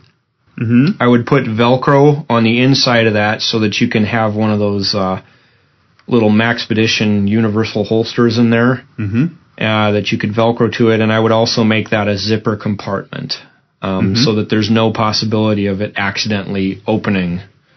How is it now? It's just a pocket with Velcro at the top, and it's two strips of Velcro, so you could theoretically put your hand down in there without undoing the Velcro, and somebody could discover your concealed carry that way. Like if they were going to put something in your bag for you. So I would put a zipper back there, and I would put Velcro on the inside. Otherwise, that bag's damn near perfect. The Maxpedition Mongo, I already see one thing I would change, and that's that on the one strap, there's a cell phone holder, but the cell phone holder is for those little flip phones. Right. Nobody fucking carries one of those anymore. They're all carrying like this. So that holder, the only thing that's good for is that Obtainium wallet fits in there perfectly. So I'm going to have to carry that for a while. Otherwise, I don't have anything else to put in that little cell phone holder. I don't have a use for it, and it's just extra junk on there. I may even have to cut it off. Yeah, put a flashlight in it. But it's not like that. It's like the magazine carrier that you carry your cell phone in. It's like that. Yeah. It's like just it's like that, and there's nothing for me that would fit in there. Only it's small enough that nothing else will fit in there? Yeah, just one of those early 2000s, late 1990s cell phones will fit in there. Uh-huh. Like the modern stuff doesn't cut it. And maybe they have some radio or something that the military guys are carrying that would fit in there, but it's pretty small. It's pretty damn small. Maybe it's for a magazine. Maybe it's for a magazine. It's not big enough. It's not big enough for a magazine. For like a 1911 magazine? It's too wide. Pistol? No, it's not. Number one, it's not tall enough. I checked. And number two, it's too wide for either of those options. So you're basically just screwed. I can't figure out what the hell. Oh, so it probably was designed back in the day when. Yeah, but way back when. So they just need to update it as well. And they never updated. They weren't paying attention. Yeah. But maybe people have something else that they carry in there. I don't know. You put a mouse in there? I don't know why I'd do that. To carry it on the outside of the bag. You mean, is it open just like the clamshell thing? Yeah, it's exactly like the Tactical Taco, only there's like a little thing that goes over the top of it. Like it just really is not. It looks like those old school like holsters that you'd put on your belt for your cell phone, like that. Like there's really no. Maybe I'll figure maybe a multi-tool will fit in there or something. I don't know. Okay, so I'm looking on the website right now for that. Yeah, just look up the VersaPack Mongo VersaPack. It's in there. If you look under the concealed carry section, it's an option in there. Mongo VersaPack. But it's a good size. It's the right size of bag. If you let me have my wish and change one thing, that would be it.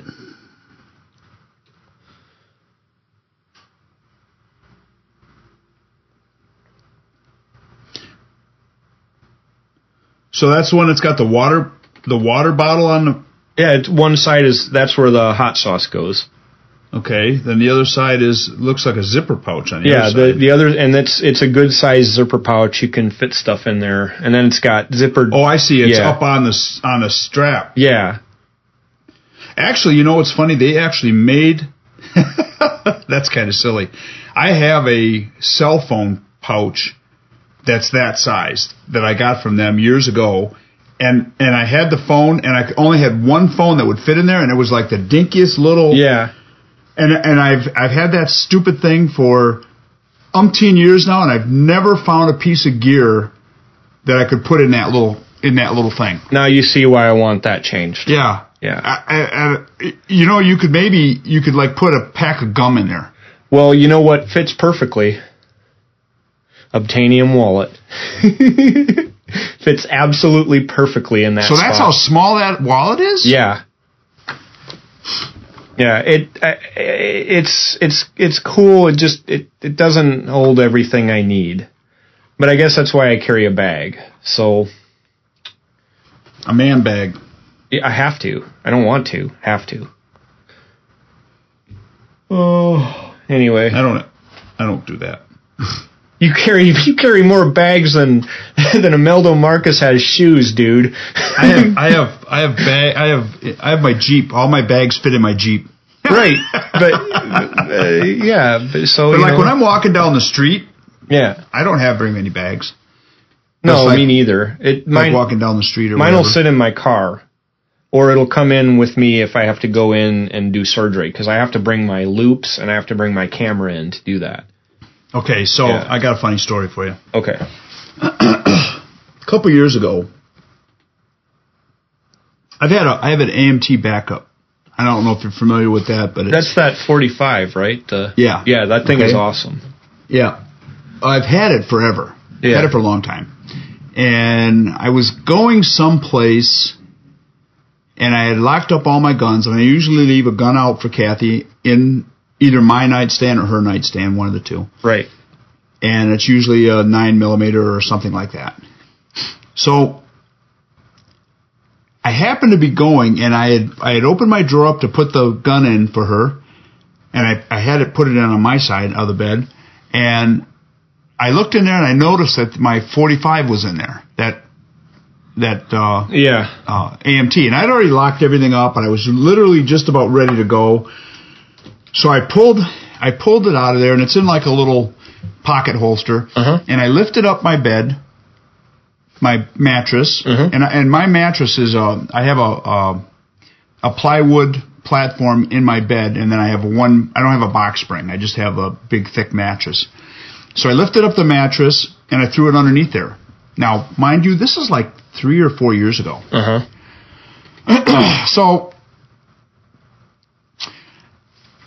fast forward about a year after I get back, and I run across the box that gun came in, a plastic box that came with from AMT with it in that it came in it, right? And the magazines, and then I got 2 more magazines in a sock drawer, and I'm thinking, where the hell is that frickin' AMT backup? I haven't seen that in a long time. Literally 2 or 3 years, I'm kind of half-assed looking for that gun. I know I didn't lose it. I mean, I know nobody stole it. I got stuff that's far more valuable around here that they could steal if somebody actually was going to steal something. Right. And I cannot for the life of me remember where the hell I put that frickin' little gun. So every once in a while I'd say to Kathy, "Hey, Kath, you remember seeing that stainless steel 45? And she's like, "No. Did you lose it?" No, I didn't lose it. I just don't know where it is. I'm thinking, did I leave it in my old Suburban? Did I leave it here? Did I leave it there? What the hell did I do with it, So about a couple weeks ago, Kathy's changing the sheets on the bed, and she's just having a hard time. It's like we just got, I know what it was, new sheets. Yeah. Had just got new sheets, and they weren't quite stretched out. And she's like, "Can you help me with this?" She said, "I cannot get this corner in." So I was like, "Sure." So I grabbed them, and our mattress is like one of these really like a double pillow top mattress, right? And so it's quite tall. And and that's why we don't have a bed and stuff. Well, we don't have a box spring on it because when we first put that bed up, we put the box spring on it, and it literally was like 4 feet in the air. Yeah, you have to climb up on it and stuff. Yeah, I was like, "Nah, I can't do that." So we got rid of the box spring. Anyway, so I lift up the damn corner of that, which we never have this issue. Yeah. I mean, I rarely ever lift that. Obviously, I hadn't lifted the corner of that mattress up in 4 years. So I lifted up the corner of the mattress to pull that sheet down over that, and I'll be damned if that gun wasn't sitting right there. I just looked at it, and I was like, there you are. It's like finding a $20 bill in an old coat or something. Well, and I just found a $20 bill folded up in my wallet that was kind of hidden in a place spot, too. And so notice how creased and flat it is. Yeah. But it's funny because it was like... totally had forgotten where I had put it. Yeah. And it wasn't, and I normally don't keep guns like that there. I mean, it's not something that I would normally, I'll just stick this underneath my mattress because it's an easy place to get to because I have a drawer next to my bed. It's easier to get there. Yeah. Or usually if I take my gun off, I usually let it on my nightstand. But I hadn't seen that gun in all those years. Huh. And I lifted it up and I started laughing. She's like, "What?" And I said, "You would not believe." And I reached in there and I pulled it out and she was like, "Well, I thought you said you didn't lose it." I said, "Well, I didn't lose it. It was always right there." I just didn't know where it was. I would have found it eventually. Yeah. Well, that's typically why I don't get too excited about stuff because I eventually shit shows up. Yeah. I'm still waiting for a Bussy Badger to show up. Oh, I pulled a real bonehead move the other day, though. Okay, I've got these. You ever see those butane lighters that are like this long and they snap and you light them up and you got to recharge them every once in a while? Yeah, it's for like lighting your grill and whatnot. Yeah. Yeah. So I'm filling one up the other day, and I'm not sure. I don't think I have the right nozzle on the filler. Yeah. But it's there's some of it that's leaking out. And so we're in the laundry room, and she's doing laundry, and I'm, she's like, "You better let that clear out before you light that thing. It's going to explode." I was like, "It's not going to explode. Watch." And I lit it up, and the whole handle in my hand all catch on fire. So it's like my whole hand is on fire. And I looked at it, and I was like, I blew it out. And she started laughing, and she says, "For a minute there, you were thinking about throwing that, weren't you?" Yeah, it lands in the clothes. And I was like, "Yeah, but I thought better of that. I thought I better just blow it out." Yeah. And she's like, "God, it doesn't take. You don't get excited about much, do you?" Yeah. She's like, "Your whole hand was on fire." I was like, "No." So what's there to get excited about? It only hurt for a little bit. Hey, I'm excited about something to do with firearms. And what'd you get? Our upcoming, I didn't get anything, but our upcoming road trip. Oh, yeah? The zombie shoot, they're talking about having it be a combo of rifle and handgun. Oh, yeah. Someone's going to get killed. Yeah.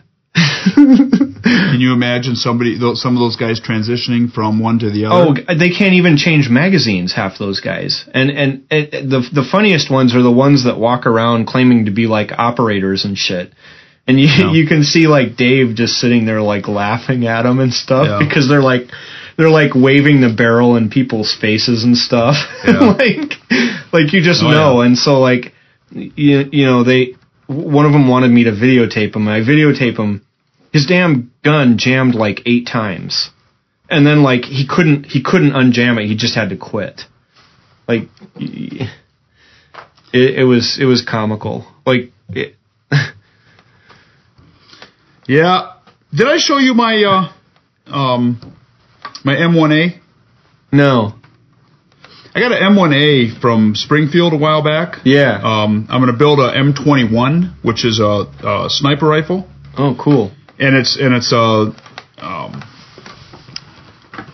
I'm waiting for. I have everything but the scope mount. I have a 10 power scope that was from.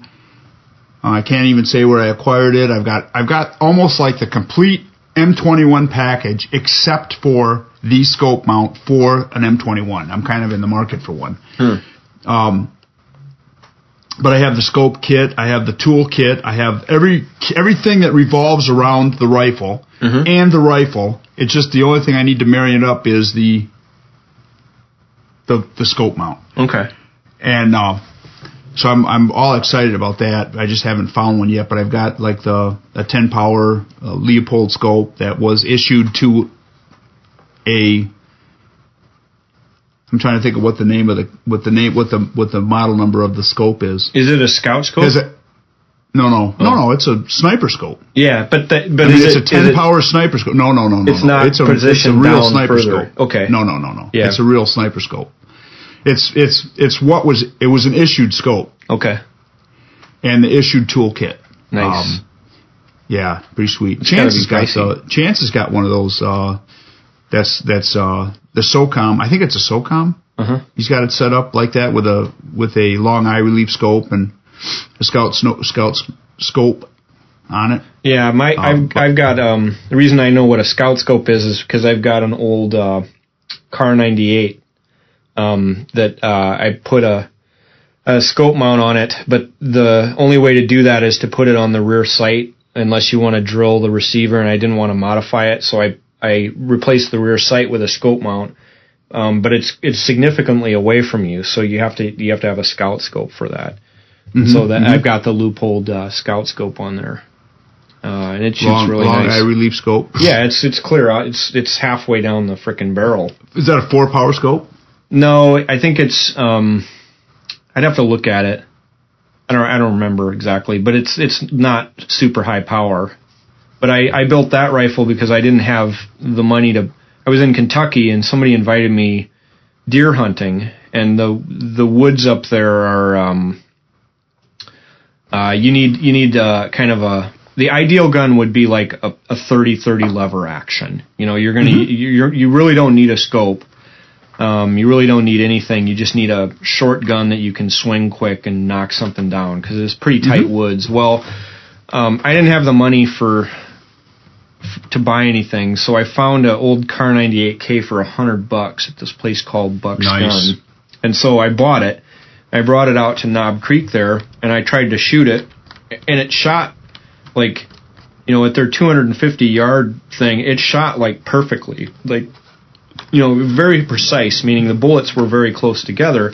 They were just shooting way high, and I couldn't adjust the elevation on it so that the bullets came down any lower, and that was at 250 yards. Because you had the wrong mount. No. This was before I even put a scope on it. This was with the sights straight from Russia. It was a captured Russian gun, and I didn't change anything about the gun, so I lowered, could never get it to where it shot reasonably. It shot very precisely. It just was shooting high, and I couldn't lower it. And so that's when I decided to put a scout scope on there. And so, yeah, that's a really fun gun to shoot. It's heavy, but yeah. Yeah, the M1A is heavy. It's got a bull barrel on it, and I thought I showed you that one. So it's got a wooden stock. It's like an M14. Yeah, well, Springfield M14. Well, they're real similar. They're making the modern version of the Grand. They still they still make kind of what that is. Yeah, well, they still make it, and those I want one, but they're like $1,500, and they're like super duper heavy. Yeah, so someday I'll probably get one, but I think my dad always wanted one. Yeah, really bad. Never got one. My grandfather had one. I don't have no idea whatever happened to it. Yeah. Yeah, I want the modern. I don't have one of those. I have an FNFAL. Okay. Which is that was like the battle rifle of the day. Yeah. I have an FN57. Yeah. That thing is awesome. Have you ever shot one of those? Oh yeah. I love them. Yep. Yes, I have. That's kind of a scary gun. I've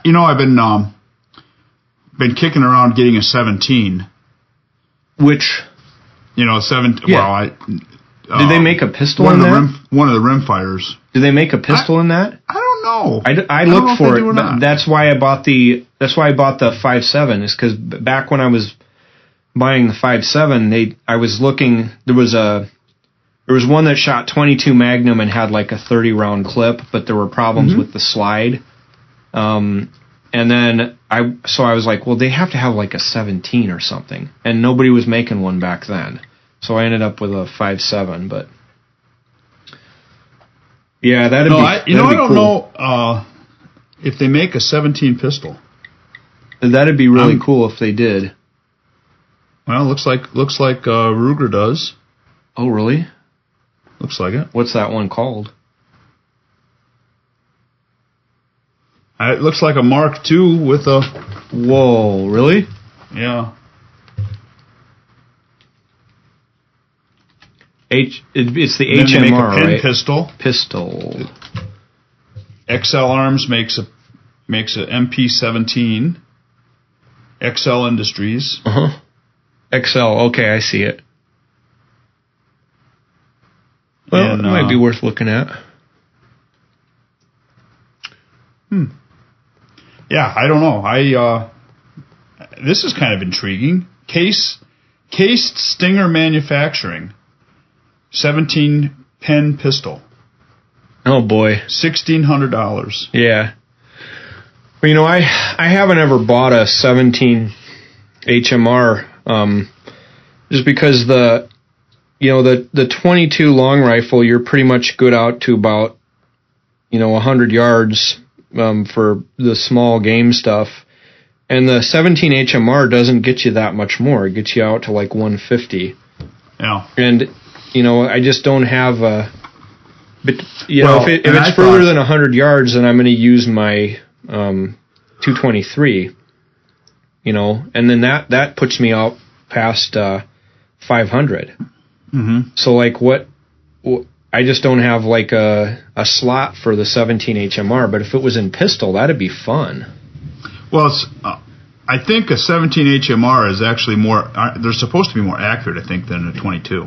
Yeah, it would be. And it'll have better range because I don't know. It's kind of funny because I've got a 22 Magnum bolt action that will hollow out a quarter at 75 yards.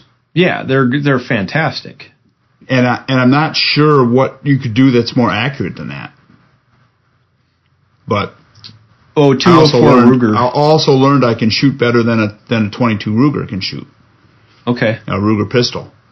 Yeah. When I first started shooting bullseye, I bought a Ruger. Uh-huh. And everybody told me when I showed up the first night, "What did you buy a Ruger for? That's like you'll be able to shoot better than that in a year. Yeah. And I was like, there's no way you can shoot better than a Ruger. And they're all saying, yep, you have no idea. You will be able to shoot better than that Ruger has the ability to shoot. Yeah. Within a year. So, of course, I did not believe it. So, the first 3 years, I got to a peak, and I could not get any better. I just kept, no matter what I did, I tried changing my stance, I tried changing this, I tried changing that. My grip, I tried to change everything, and I could never get my numbers to go up. Yeah. So, the end of the third year, one of the guys I was shooting with had a left-handed Smith & Wesson. Mm-hmm. Set up for left hand. And he said, you know what? He said, try shooting this. He said, I've watched you for the past 2 years just get frustrated. He said, shoot this once. Just shoot one round. 20 points. Wow. Like immediately. Like I had just finished shooting and 20 points higher with a gun that I'd never shot before. Yeah. So that was the end of that. So I picked up a Model 41, and that was the end, and haven't looked back since. Yeah, the league that and I don't know if I could shoot better than the 41 now. I mean, I wonder, is your league the league that we have is you put one hand behind your back, and then you have the other hand with your pistol, and you shoot one-handed. Yes. At 50 feet. That's bullseye. Yeah. Yes. Okay. So that's what we call our Hunters League.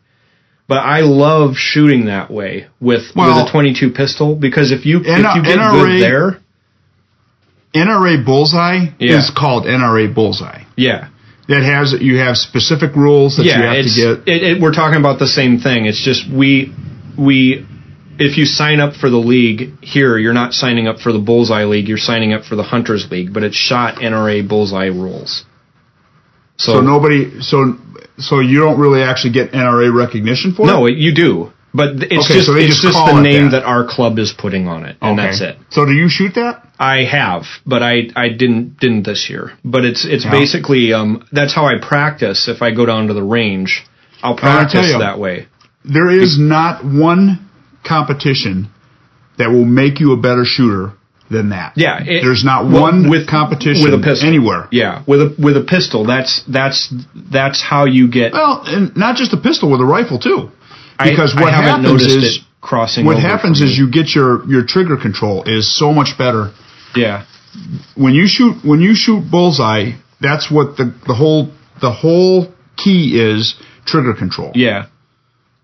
100, almost 100%. Yep. And it's not even just that. It's holding it, being able to hold a pistol on target with one hand. Well, when you get up into the level of competition that I was in, then it becomes even beyond that. The trigger because makes so much it's not difference. just because you can't hold the pistol that still. Yeah.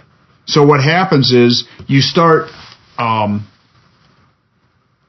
The pistol moves in a circle, in a circular motion, and then you time it. Yeah. And it's all about the timing and trigger squeeze. Yeah. Because what happens is you can't upset that circle when you squeeze the trigger, because you can't. I don't care how tight you grip the gun. Yeah, it moves. It's gonna be worse if you grip it tighter, because then you're introducing. Yeah. So like. I mean, listen. I would stop drinking coffee, and you know what my addiction to coffee is. I would stop drinking coffee at noon. Some of the best matches that I ever shot was I actually went in the sauna and spent an hour in the sauna before I went to the club. So you were just drained, basically. So totally relaxed that I didn't give a shit one way or the other. Yeah. I was just there to shoot. Yeah. And that was and some of the biggest the biggest scores I've ever gotten were things like that. Yeah. Well, see, I would join that's how I practice when I practice. I have a Ruger Mark III with the bull barrel that I've tuned up, and it shoots great. Yeah. But that's how I practice, because when you switch back to doing it, like the real official way with two hands, and plenty of time and all that, like it just increases your accuracy like so incredibly much. It's just awesome. Like somebody. I have that Mark II. Yeah. That I actually can shoot better than that. I can actually shoot better than that gun can shoot. Yeah. Well, and that's which is amazing. The Mark III Hunter, I'm at the limits of that as well.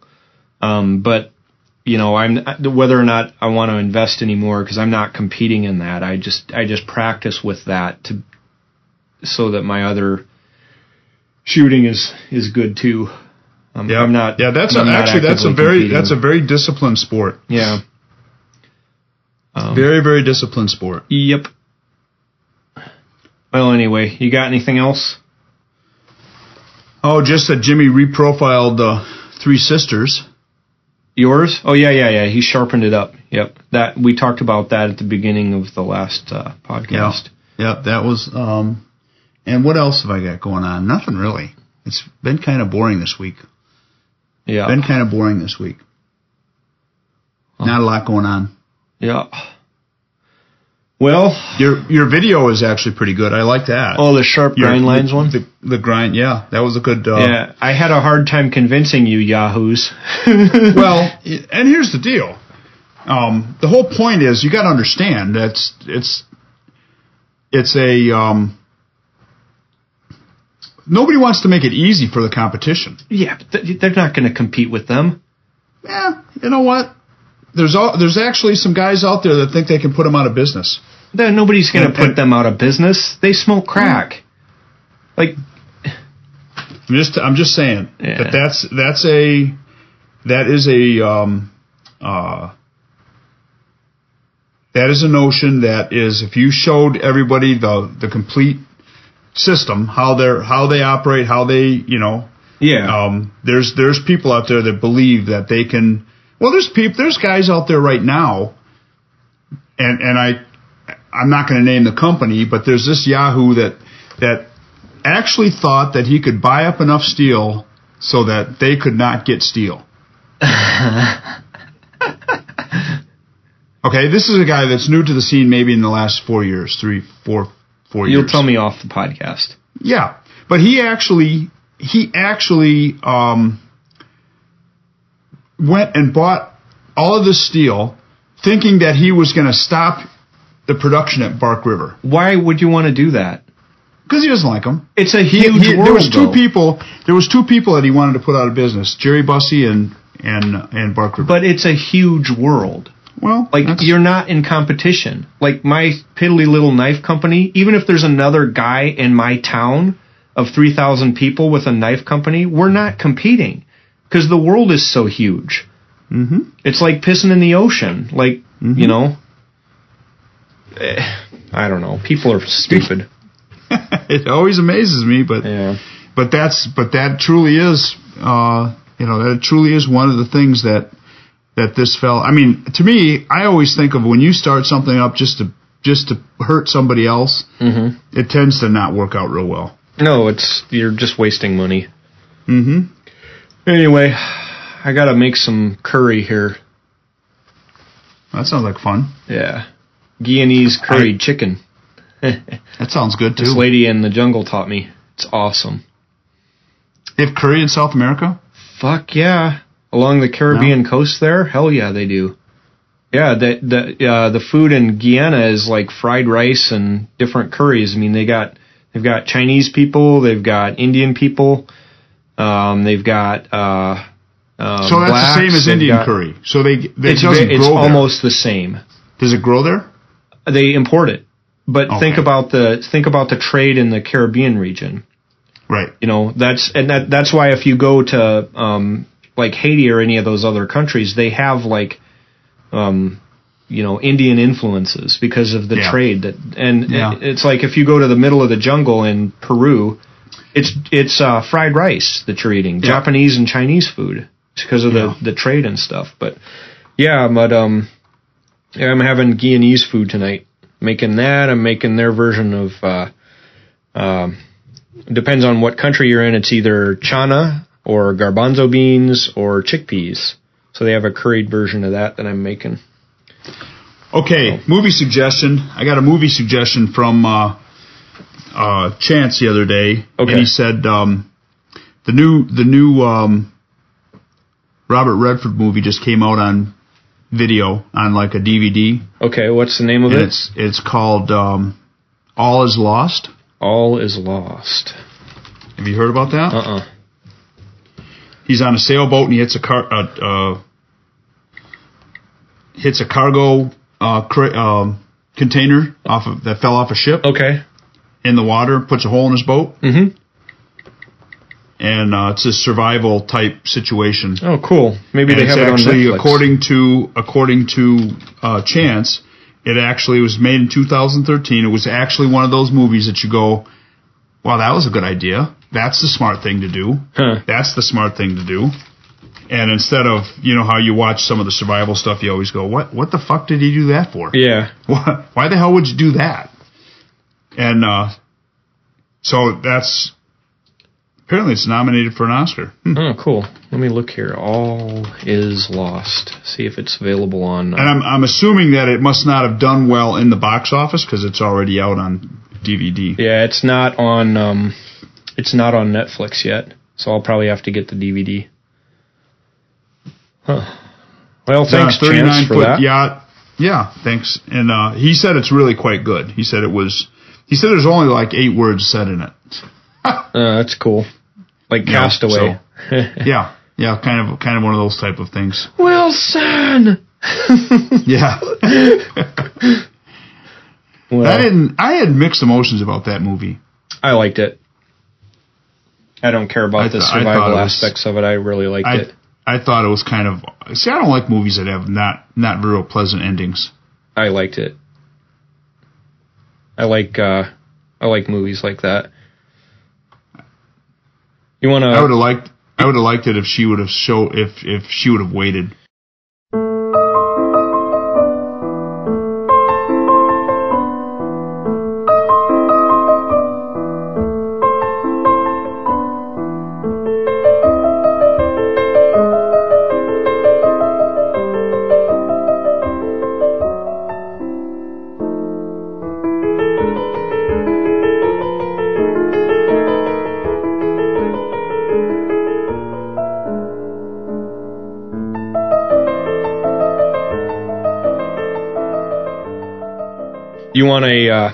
You want a movie suggestion from stuff that's actually showed up in our podcast before, music-wise? I'll put some in here. It's the reason nobody knows about this movie is it came out at the same year by like the same cast as The Godfather. Okay. It's got Gene Hackman and Fredo and a bunch of other people, like big, huge guys. And the movie is called The Conversation. Okay. And it's fabulous. It is absolutely amazing. And The Conversation. I guess I've never heard of that movie at all. Yeah, but it's just awesome. It's one of my like, I have to have this movie. Like if I can only have 10 movies and I have to put those 10 movies and that's all I can have, that's one of them. Really? Yep, and I'll put... I'll have to get that. Actually, probably underneath what we're talking of right now, I'll put that, and that'll be our closeout music. Is that on Netflix? It very well may be. I don't know. So one of the things that is on Netflix right now is the new episodes of House of Cards. Yeah, okay. I know I need to watch it. I'll get it. And I'll tell you what. I know there's a lot of you guys out there listening, watching that show. Okay. That is about one of the shittiest pricks that you ever want to meet in your life is the main character in this movie. I'll watch it. I'll watch it. What an awful individual. Yeah. And to think that that's probably what our government's like. We're going to finish up The Wire first, and then we're going to get, then I'll watch House of Cards. The Wire. I've got to do that too. I just haven't made time to watch that yet either. We've been House of Carding it lately. Yeah. Some people some people have watched the whole series already, and it just came out like 2 weeks ago. It actually came out the day it came out the Friday that you came up to Bark River. Yeah, they're gonna have sores on their butts. from sitting and they watched too it long. all nonstop, all the way through. Jeez, it's got to be good then. I'm gonna watch it. Yeah. Anyway, it is. We gotta skedaddle here. All right, so keep your knives sharp, friends, and your friends sharper. Check us out on knifejournal.com. We've got forums there. You can see my monkey business, Average Iowa Guy. That's my channel on YouTube. Yep, like us on Facebook. Yep. Send us emails at podcast@knifejournal.com. And we actually do cover your stuff. Yes, yep, we try to. Yep. We try to. So, all righty, take care. Yep. Bye. Bye.